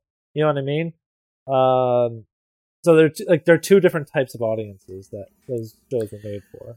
Yeah, maybe that's fair. I honestly think it's real simple. If you are the kind of person who watches MCU content because you enjoy it and you're into it, not just because it's the thing to do, you will almost undoubtedly watch the shows. Not every single person. There will be people who say, TV, that's a bridge too far. But I think a sizable amount of people who enjoy the films will come around for these shows, especially because they know that to watch the movies, you're probably going to have to watch the shows. And people want to be connected to this. We talk about what's water cooler. What's more water cooler than not getting spoiled or being able to have the conversation about how Infinity War ended or Endgame. And now we're going to get the aftermath of Endgame when we haven't had an aftermath for 18 months. I don't think that there's any chance that these shows don't do well, especially if they're good. Also, I mean, I guess, right, as long as they're good. And I mean, like, I don't know, it worked with the Netflix shows, and by all accounts, these are going to have bigger budgets, more stars, and they're shorter. Well, what's that? I said they fizzled out over time. Sean said that's because they suck. But yeah. No, but you know what I'm saying. Defenders being but bad the ones that killed that. Big time. And the ones that didn't suck didn't fizzle as hard. Right? Like Daredevil season 3 had look at the same Daredevil moment. Yeah, right. People are still tweeting about how that show's great and they want it to come back. So like I think that's the thing, is that like these have a lot going for them that the other examples we're pointing to don't. And even those found an audience and found cultural relevance. So, I don't know. Let's shift gears and let's actually get into our main topic for today, which is how does Marvel have to change and evolve to stay on top in Phase 4 and beyond? Is the onus on them to keep things fresh? Do they have to switch it up? Obviously, the shows represent a level of them doing just that, but is there more that's required on their part to keep people's attention with an 18-month gap between content? What does Marvel have to do to stay relevant? We're going to answer that. So I'm going to kick the conversation off and set the table here, because I think that one of the things that I've seen a lot of is people being underwhelmed by Phase 4's film slate. A lot of people say they're excited for the shows. We just talked about the shows. A lot of people say they're excited for the shows. I hear a lot of sort of mixed messaging about the movies, and people saying that the movie slate doesn't look as enticing as what we're used to. What does that mean, though? So, I mean, we've talked about it on the show, and I'm one of the people who feels that way. Yeah. I look at their movie slate, and I don't really see that, or I don't feel that same interconnectedness. It's missing a Captain America movie. It's missing an Iron Man movie. Movies that would normally be tentpoles for a phase are now absent. And, you know, the last Captain America movie was Civil War. That was major. The last Iron Man movie was Iron Man 3, which was not great, but it still made $1 billion. So obviously, just because I didn't like it, tons of other people went to see that movie. And you went to see it too? Yeah, of course, yeah. This phase, I don't look at it and say, wow, I can't wait for this, except for Doctor Strange. Everything else is just not... Well, Spider-Man, right? Oh, God. What? And Spider-Man 3, yes, absolutely. That's your movie at this point with all the way you've been calling. Yeah, of course, absolutely. I'm really, really excited. But everything else is kind of like, Thor could be good. It sounds a little overstuffed. I don't know. Also, not super intrigued by Thor after where they left him off with Endgame. There's a lot of question marks, and I'm looking at this slate, and it's kind of like, all right, what's the plan? What's the interconnectedness? You could almost look at the movies that were scheduled for Phase 3 and figure out how they were getting where they were going. I think that's less the case with these. Go ahead. So, I was going to say, I think you're right, but I feel like that also makes sense for where the MCU was at that time. You know, because I think like you look at like the first like phase, that was clearly like, we're working towards Avengers and that's what we're doing. The second phase was kind of aimless. Like it in hindsight, you can look and see, well, this what led to this and this led to this and this pointed to that. But like it didn't necessarily feel that way at the time. It felt like the Avengers are assembled and now we're open. Like we're introducing more characters. We're getting more pieces on the board. We're moving things forward. And then it felt like 3 became very focused again, building towards Endgame. And I feel like 1 is another one of those kinds of like, it's opening up again. And it's like, we need to establish all these new things, right? Like now there's Shang-Chi and now there's the Eternals. And I'm sure that those will establish things that will become the norm throughout Phase 4 and Phase 5 and whatever, right? And it'll be in Phase 6, we'll be like, oh yes, this thread that was introduced in Eternals is now, coming through to roost. And we see what that meant. And, and I think it feels that way now because Endgame was an end of so many things. And yeah, there's a lot of pieces left over, but we're not revisiting some of those pieces for a while. Some of them are in very different places, and a lot of them are going to the TV shows. So a lot of what's familiar is either different or still a bit away. So there's a lot of new, fresh shit in this phase that for me, it's like, I don't know, I get not being hyped for it, but like the idea of calling it weak is weird to me because we don't know if it's weak yet.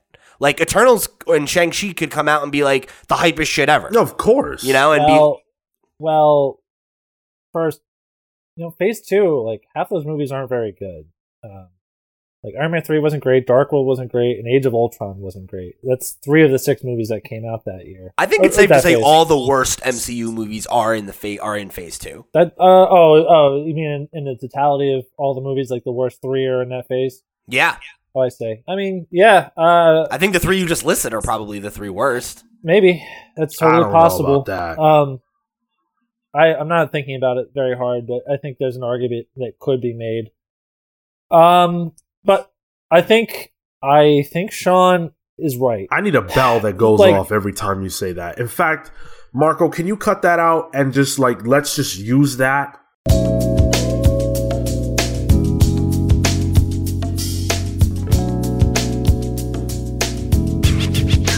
Sean is right. Sean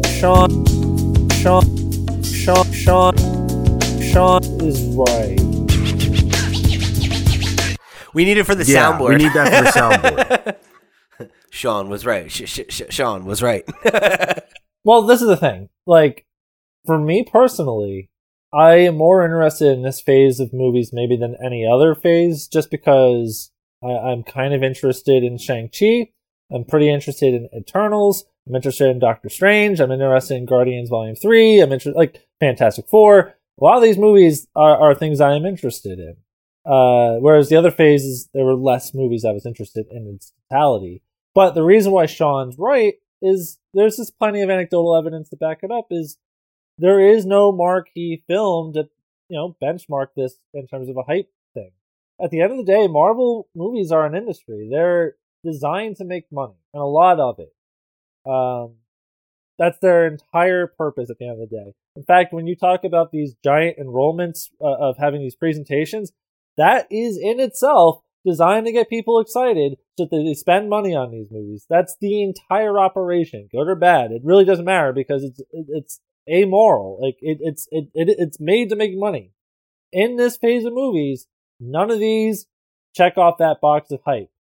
Truly. Like, you don't have your Tony Stark, you don't have your Robert Downey Jr., you don't have your Chris Evans, and you don't have your Avengers. So what is there for people to be excited for? Even ultimately, as recognizable as Spider-Man is across the world in the MCU, Spider-Man isn't an A-lister like these other characters are. He's a sidekick. So, like, they haven't even positioned that character into being like an A-lister for people to get excited about. And people will still see it. They love Spider-Man. It's just, in this phase of movies, there is no cornerstone for people to get pumped up about. So, even though I disagree with Sean in a personal sense of anticipation, he's objectively correct. There is no movie here that's hype for like larger audience to get into. So, with that being said, the question that I've posed is, what does Marvel have to do, if anything, to change and evolve to keep people roped in for their films? I think the biggest thing is that, and this is like not a sexy answer, but I think it's that they need to stay the course. I knew you were going to say I think it's that they need to believe in this vision that they've set out for us to the point that they make me believe in it. Because I think that with where we're at right now, going into phase 4, like I said in the news segment, I think this is the opportunity for them to jump the shark. I think if there has ever been a better moment for the superhero fatigue to finally set in, I don't know that there's been one.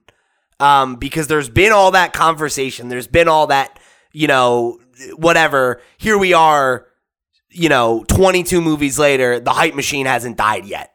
In fact, it's gotten bigger and louder every movie. So, but now, with a potential oversaturation, 18 months removed, new decade, all those things, for Marvel to be a thing that continues into the next decade and beyond and maintains the cultural relevance and doesn't fizzle in the way that like a Walking Dead or a Game of Thrones or any of these other kind of cultural touchstones of the last decade have, is that they need to show us that it's not over, that it wasn't a flash in the pan, that they're not just cashing in, that they're not just giving us more to give us more, that there is a vision for where it goes from here in the same way that there was a vision with Iron Man in 2008. So you're saying that the central villain in all of this has to be Wilson? I mean, it wouldn't hurt. I'll tell you that. So I think for me, it's less about what do they need to do that's new. What do they need? Because like the TV shows are new, right? The IP is new. They're doing a lot that's new. It's just a matter of, are we going to eat it up? And the easiest way to make us eat it up is to make it fucking slap. And we know that they can do that. So if they deliver, I think people will keep coming. I really do. I'm not sure how big the overlap between the television and movie audience will be. I obviously, like, if you're a diehard MCU person, that Venn diagram is a circle. Like, yeah, very clearly. And there's a lot of people like that. Yes, obviously. But, like, there's a lot of Marvel movies that weren't, like, high grossing movies. Like, Doctor Strange 1 didn't, like, destroy the box office. It was a success, but, like, it wasn't even, like, a Captain America Civil War or something, or an Iron Man 3. That would be insane.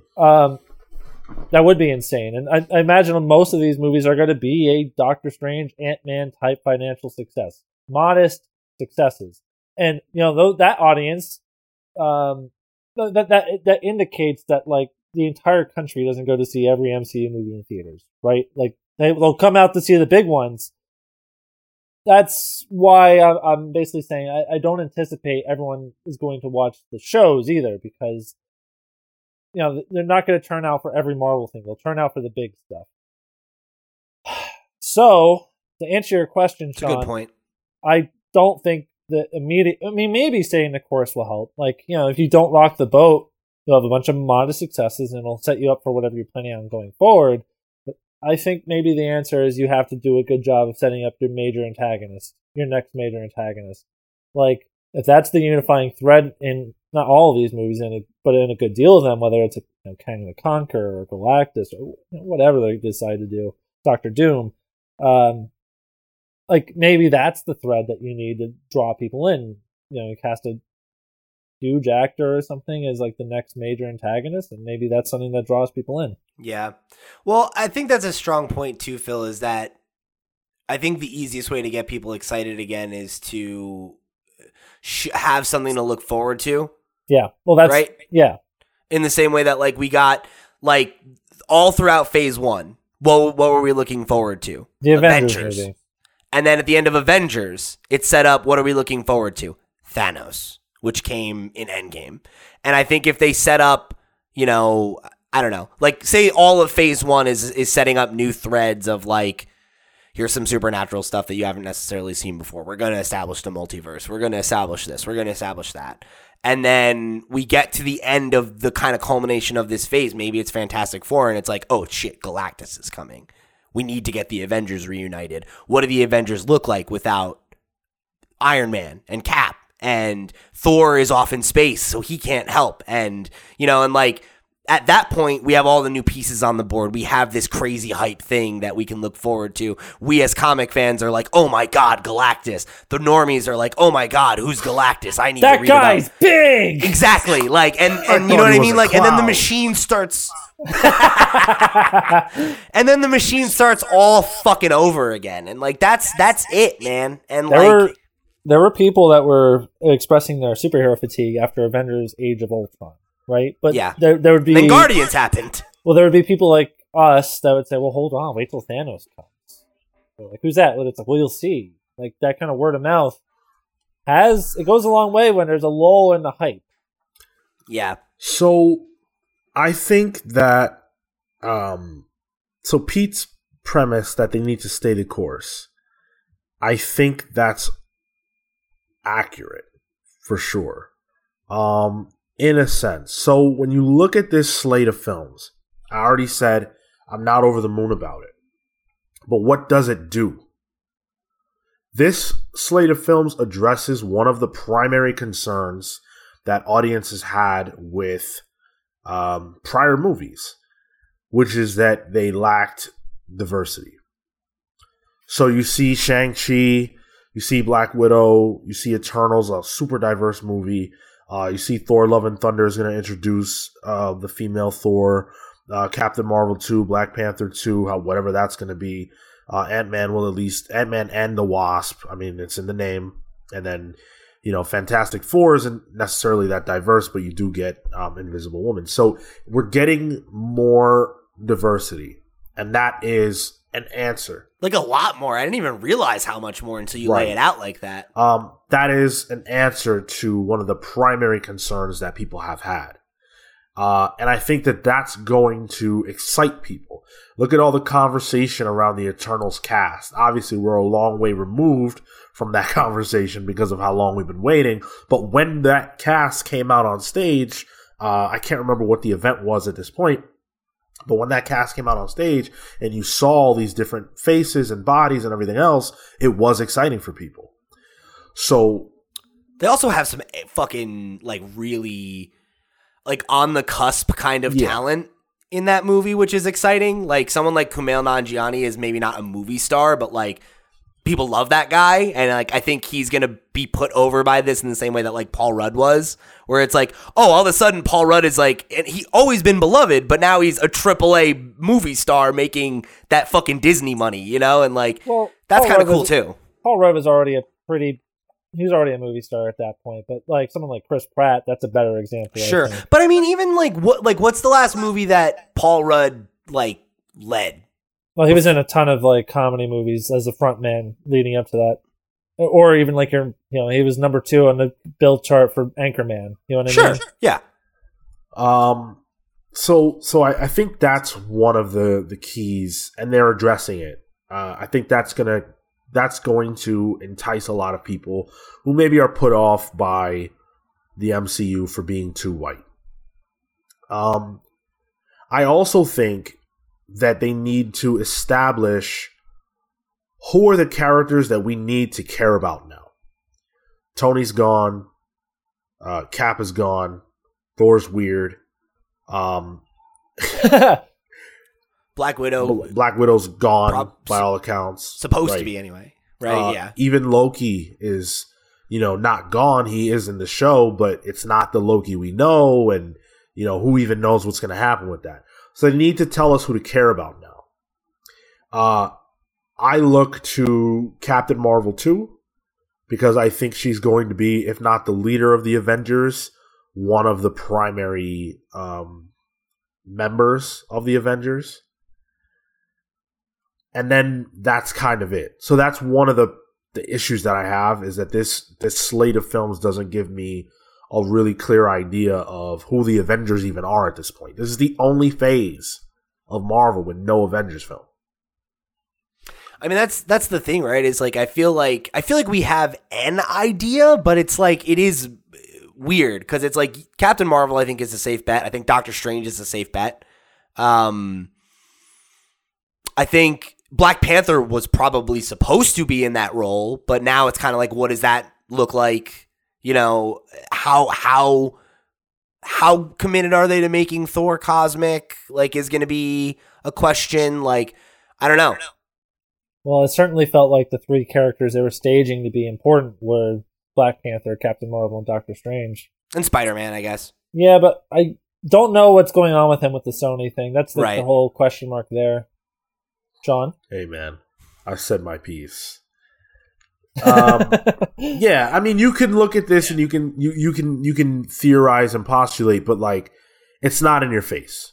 It's not as in your face as when you knew you could bank on another Iron Man, another Cap, another Thor, and all these pieces were clearly laid out and in place.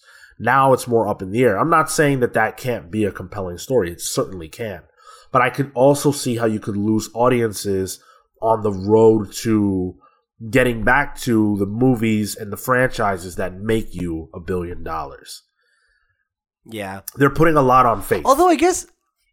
Yeah, but I guess there's also the argument to be made, too, that, maybe that doesn't matter. Because maybe, to Phil's point, you put out a couple of these movies and you do have a softer set of years where there are more modest successes and it is more, building. But then we get to the next Avengers type thing, or we get to the next Spider-Man or whatever that is another inroad where, that's a $1 billion movie that everybody went to see, and it establishes this thread, so people are connected for that. And, because there is a peaks there, there is an upper echelon of what are the MCU movies that everybody sees versus the ones that just exist. And a couple movies that do modest and set up characters that people can go watch on Disney Plus later in between TV shows, that could end up working in the long run anyway, I guess. I'm not going to lie. What they're doing is it's an uphill challenge. This is certainly a tumultuous time for them. But, you look at something like Transformers in the 80s, which replaced Optimus Prime with Hot Rod, who became Rodimus Prime. And, every fucking person in the country wrote to Hasbro being where's Optimus Prime? My kid's saying, where's Optimus Prime? And all this stuff. You look at wrestling, and when Hulk Hogan left WWF, Bret Hart became the guy, and WWF had its lulls. When you try to replace the marquee name, it's not easy. With WWF, it wasn't until Rock and Steve Austin came 3 years later that all of a sudden you had your new marquee names. But that took time to develop too. What they're trying to do is not going to be easy. They're basically, they got to make new stars. Like, because no matter what, Robert Downey Jr. and Chris Evans, especially, were the ones casting looming shadows over all the other cast members in the MCU. And it's not like to hold them down or anything. It's just those were the two faces. Now they have to elevate other people into those roles, and whether or not that's successful, especially because Chadwick Boseman's dead, like that's one person they intend to elevate into that role. That's going to make it all the more difficult. Because he was there already, right? If not there, he was close to it. Yeah. And nobody else really is. Yeah, I agree. I think a Spider-Man movie is always good for quite a bit of change there. I think, unfortunately, a lot of people don't like Brie Larson. And yeah, that's going to be a big problem, I think. Trying to anchor the MCU around her is going to be tough because, there's just a lot of hate for her. People find her to be abrasive. Whether that's true or not, I mean, that's a perception. Yeah, but I think that also like lends to the character, right? Is that like a lot of people don't like this Captain Marvel, and I think it's because that like they chose Brie Larson for a reason, because I think that's the attitude of the character, right? Is that like sure that's the integrity of that's true, but again, you have to think of the marketing aspect. Most people like Gal Gadot or whatever, so they can market Wonder Woman as a star, but people are put off by Brie Larson for X, Y, or Z reason. Yeah, I'm saying I also think that extends to the characterization of the character. I think the fact that they are pushing her as like a kind of like this, tough as nails, flippant, like badass kind of like female character. Like there is a specific viewer who any flavor of that is something that they're immediately like, oh, fucking SJW, political, blah, blah, whatever. Like, whatever, insert gripe here, which is only worsened by the fact that she's a polarizing actress. So, yeah, I mean, whether or not I think it's a kind of crappy thing, but whether or not it's a good or bad thing doesn't change the fact that impacts their ability to make her one of those marquee big faces of MCU. Right. It's not as easy as sell as it was for, Cap or Iron Man, right? Exactly. So yeah, I mean, I those are all definitely significant factors at play.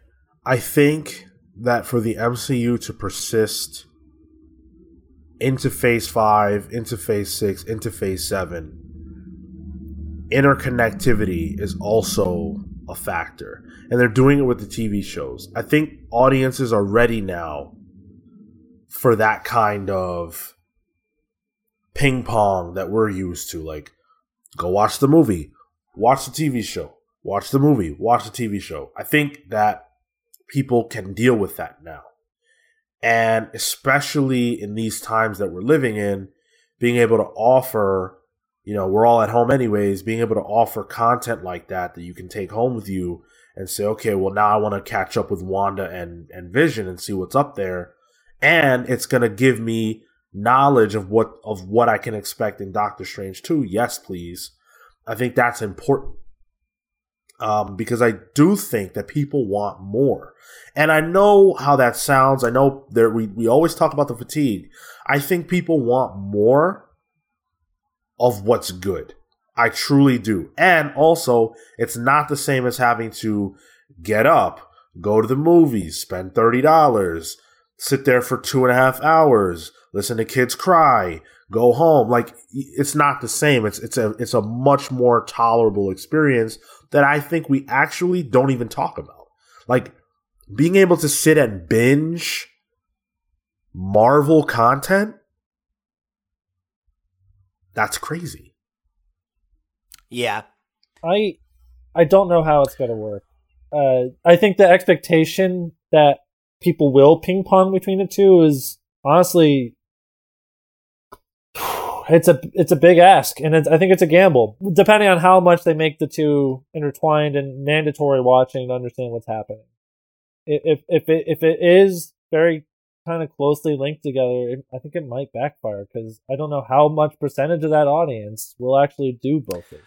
I think as long as it's not more connected than it is right now, it doesn't matter. Because I look at anecdotal example, right? But like when Sarah and I started dating, it was right before not Endgame, Infinity War. Infinity War, thank you. And I remember being like, "Oh, like you've seen some of the movies there, and you want to see this one. Okay, so what are the important ones that you've missed? Let's watch those, and then I'll tell you about everything else." And I think that between people like shows like ours, YouTube channels, our websites like CBR and all that stuff, I think there's just as much a culture around filling in the gaps of what you've missed so you can be there for the stuff that the culture is talking about, not the MCU bubble is talking about, where that doesn't matter. I don't know how many people really do that. I certainly do that, but I know people I interact with in my day-to-day life who certainly don't do things like that. Like, I mean, they take and leave, so to speak, you know? Like, they take it, they leave it. But I think the thing is that both of those types of viewers still show up and watch the movies that matter. Sure, they'll do that, but that's my whole question, though, is how many of those people are going to sit down and watch, 32 episodes of those total shows? But to take it back to the point that you made earlier in this conversation, Phil, does that matter, right? Like, Ant-Man doesn't need to sell as many tickets as Avengers. So, like, if you're, if my fucking casual friend who goes and sees the MCU movies doesn't bother to watch any of the shows, but can ask me, "Oh, what happened is it worth me watching WandaVision? Yeah, it's only 8 episodes. Check it out." Or, "No, like this is what you need to know for Doctor Strange." Cool. You get it. Watch Doctor Strange. In that example, I agree with you. It just depends on what it actually manifests. Two things. Exactly. My point. One, Pete is right in that a culture exists around talking about these things, and it wouldn't if it didn't sell or if it didn't get clicks or whatever. So people 1000% do that. The other thing, though, is that the Marvel movies, other than Infinity War and Endgame specifically, have been pretty good, I would say, about making it so that you don't have to watch absolutely every single movie. I would say you could watch all the Avengers movies without watching anything else. The only other movie you probably need to see is Civil War. But other than that, if you don't give a damn about watching the solo movies and you don't care what happens in space, you can literally watch, 2, 3, 5 movies, and you will have a pretty solid understanding of the saga of the Infinity Saga. Yeah. No, I agree with that for sure. So I think as long as they, and again, I guess to take it back to my first point, right? As long as they maintain the course in terms of the quality and the execution that we've come to expect, I don't see why it will become a problem. I don't think it'll make it more convoluted inherently. And I think that there are so many resources for you to fill in those gaps for yourself and to know that you can do that it really doesn't even matter if it does. Like, the idea of watching a YouTube video to summarize a plot is a normal thing. That's not like a thing that only nerds do. Well, like, there are also a lot more of us now. That's true, right? And that's the thing, though, right? Is like I think there's also, that's a relevant part of the conversation, is that, like, I think a lot of this shit that is historically very nerdy, and that I think even we sometimes think about as very nerdy because we're like, well, we're in a bubble and everyone we know is pretty nerdy and whatever, right? Like, there are normal ass motherfuckers that do that shit. Like, I have, like, this is, again, anecdotal, right? But, like, the main face mask that I wear out when I go out is a Spider-Man face mask. And I've had multiple just normal people strike up conversations with me about the MCU because of that mask. And people who I assume probably don't read comics, but, like, are in it, and like, have those questions and know where to go and have their YouTube channels that they watch or their podcasts. Well, are you handing out cards? He is, but not, know it. But not Comics Pals cards. He's handing out Pete and Bessie cards.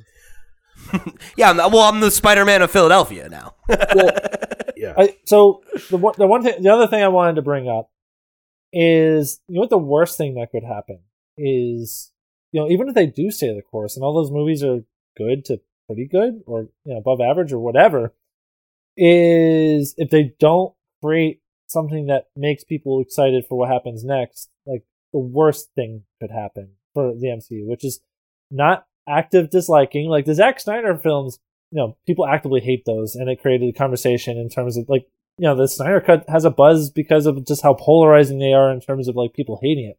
The worst thing that could happen is if people just lose interest. Like, oh, this is good, but like there's nothing there to bring them back for like the hypeness goes away.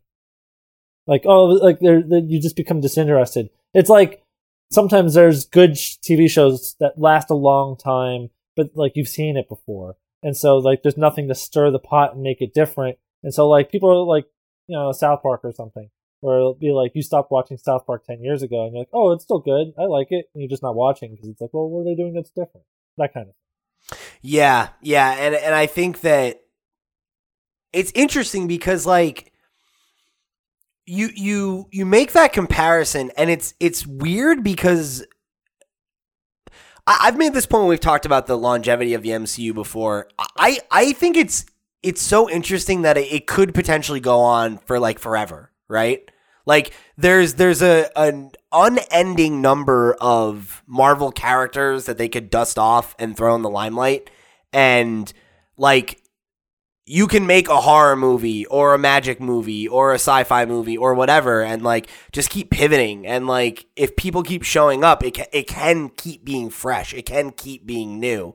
And there could be a generation of viewers who come on now in this second wave, not second wave, but you know what I mean? Like this next generation who have never seen Iron Man, and that could be normal, soon, right? Like, and that's the X factor of all this thing and of the whole superhero movie bubble, right? Is that when people were talking about superhero fatigue after Avengers Endgame, we hadn't met the Guardians yet. After Avengers, regular. Oh, no. Yeah. Right before that, right? Okay. So either way, right? Like that was something that was fresh and breathed new life into the world a little bit, right? And you keep having those moments. And whatever that next moment is, as long as it comes, that gets you to the next one and the next one and the next one. And like it could be a thing where it does just fade away because the trend is over and we're done with it and we're ready for the next thing in the way that we were ready for it in 2008. But there's also the chance that moment is still a long way away because Phase 4 is going to look so different than Phase 1. And what we were getting out of those movies in 2008 to 2012 is different from what we're getting out of them in 2021. And as long as they can keep evolving and doing those things and trying new things, like think about like when Blade comes out. Blade is going to be a movie that is so different than every other MCU movie we've seen before, at least presumably, right? Like in terms of tone and subject matter and style, and like those are the things that we still, I think, have to look forward to. Is that like they can still reinvent the wheel. They can do a lot of things that there are a lot of cards left in the deck, I guess is my point. I think that is another thing that Marvel has to do in order to stay on top. As we, round out this conversation, is they have to identify ways that they can present us these characters, these stories in ways that are different. And I don't say that they haven't done that. I think they've made a point to try to make movies that were this genre X superheroes. And they've done that to success for sure. But I think that there's, an even deeper level that they can go to that we need to see. And that's what's exciting about movies like Blade. Like you said, that's even what's exciting. I'm not excited for Shang-Chi, I'll be honest. But that's what is exciting about that movie. That it's not the same thing. That it's a different character with different problems, different circumstances. And I think that's another thing that Marvel has to do. And they're clearly doing it as you look at this slate of films, is introduce the new. who are the new characters? Not necessarily the anchors. We talked about that. But I don't feel like we've gotten a lot of new characters. Well, Phase 3 gave us Strange and Panther. And Captain Marvel. Okay, so yeah, so we did get a few new characters. But we're getting a ton now. Like, the Eternals itself is like as many new characters as we got in the last phase, I think. And so is the Fantastic Four. Right. So, and like those are like, and that's huge, right? Like the Fantastic Four. That's something that we didn't even bring up in this. That could be it. That could be the deciding. If that movie fucking rules, well, okay, well, there we go. Like that sold us through. There's our linchpin characters. There's the anchors of the Avengers. That okay, great, done. Like that's the X factor in all this too. Is what if Shang-Chi comes out and it blows our fucking hair back, right? And it is like a moment like that where it's like, oh, fuck. Like, in the way that like Cap 2 came out and you're like, this is a fucking spy movie, right? What if this comes out and it's a sick kung fu movie? When's the last time that there was a sick kung fu movie that was like a summer blockbuster? Like, the 90s? I don't know. Like, Crouching Tiger, Hidden Dragon? Like, that's the kind of, like, that could be a new angle. Beverly right? Hills Ninja. Okay.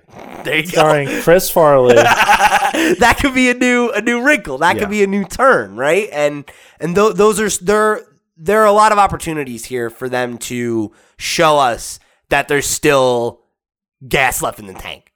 Yeah. I think you're right, and I think this conversation about what does Marvel have to do, I think they probably had this conversation. I think their slate of movies represents that conversation. And I think that, because really, this is the first phase. Well, I guess phase 3, but really, really phase 4, where we're seeing Kevin Feige's unobstructed vision, where we're getting TV shows that are his, where we're getting characters that I know he wanted. Black Widow movie, we didn't get it because of Ike Perlmutter and that cabal that they had. This is really him and him doing what he thinks is best without interference. And that's going to be a sight to see. So I think if Marvel plays their cards right, and I think this is the outcome of our conversation, if Marvel plays their cards right, what they need to do is what they're doing. And there's a lot of potential in what they haven't done yet. And that's what's exciting. And so even if you're someone like me and you looked at this phase 4 list and you said, not that compelling, remember that for 22, 23 movies to this point, Marvel has held it down. Marvel has delivered. And they will most likely continue to do that. So stay the course with Marvel. And most likely you're going to enjoy the ride. And not for nothing, Phase 5 has some old reliables coming back too. So it's not like everybody we know that we bank on is gone, right? Like Guardians 3 is coming, right? That's like Phase 4. Is that still 4 technically? Okay, then there you go, right? Like it's not all uncharted territory. And I think that it's a mix of stuff we know and like, and stuff that I think has a lot of promise, leads me to think that there is still, a pretty bright future ahead for the MCU. Yeah, I can't wait for John Cena's Peacemaker. Right. That Marvel thing will be really good. I'm trying. We got Matt Reeves' Batman. That'll be really fun. Trying. Thanks, Marvel Dad. movie. Who's in Marvel and DC? Superman, Batman. one of the Avengers, or Yeah, why hasn't he been in an Avengers movie yet? they're saving him for Phase 5. Oh, that's gonna be hype! You heard it here first. The Sentry's coming. All right. So, if you are not excited, or if you are excited about Phase 4, write in. Let us know your thoughts. Which of these movies are you looking forward to? Do you think that the pandemic has caused Marvel to lose steam in the minds of moviegoers?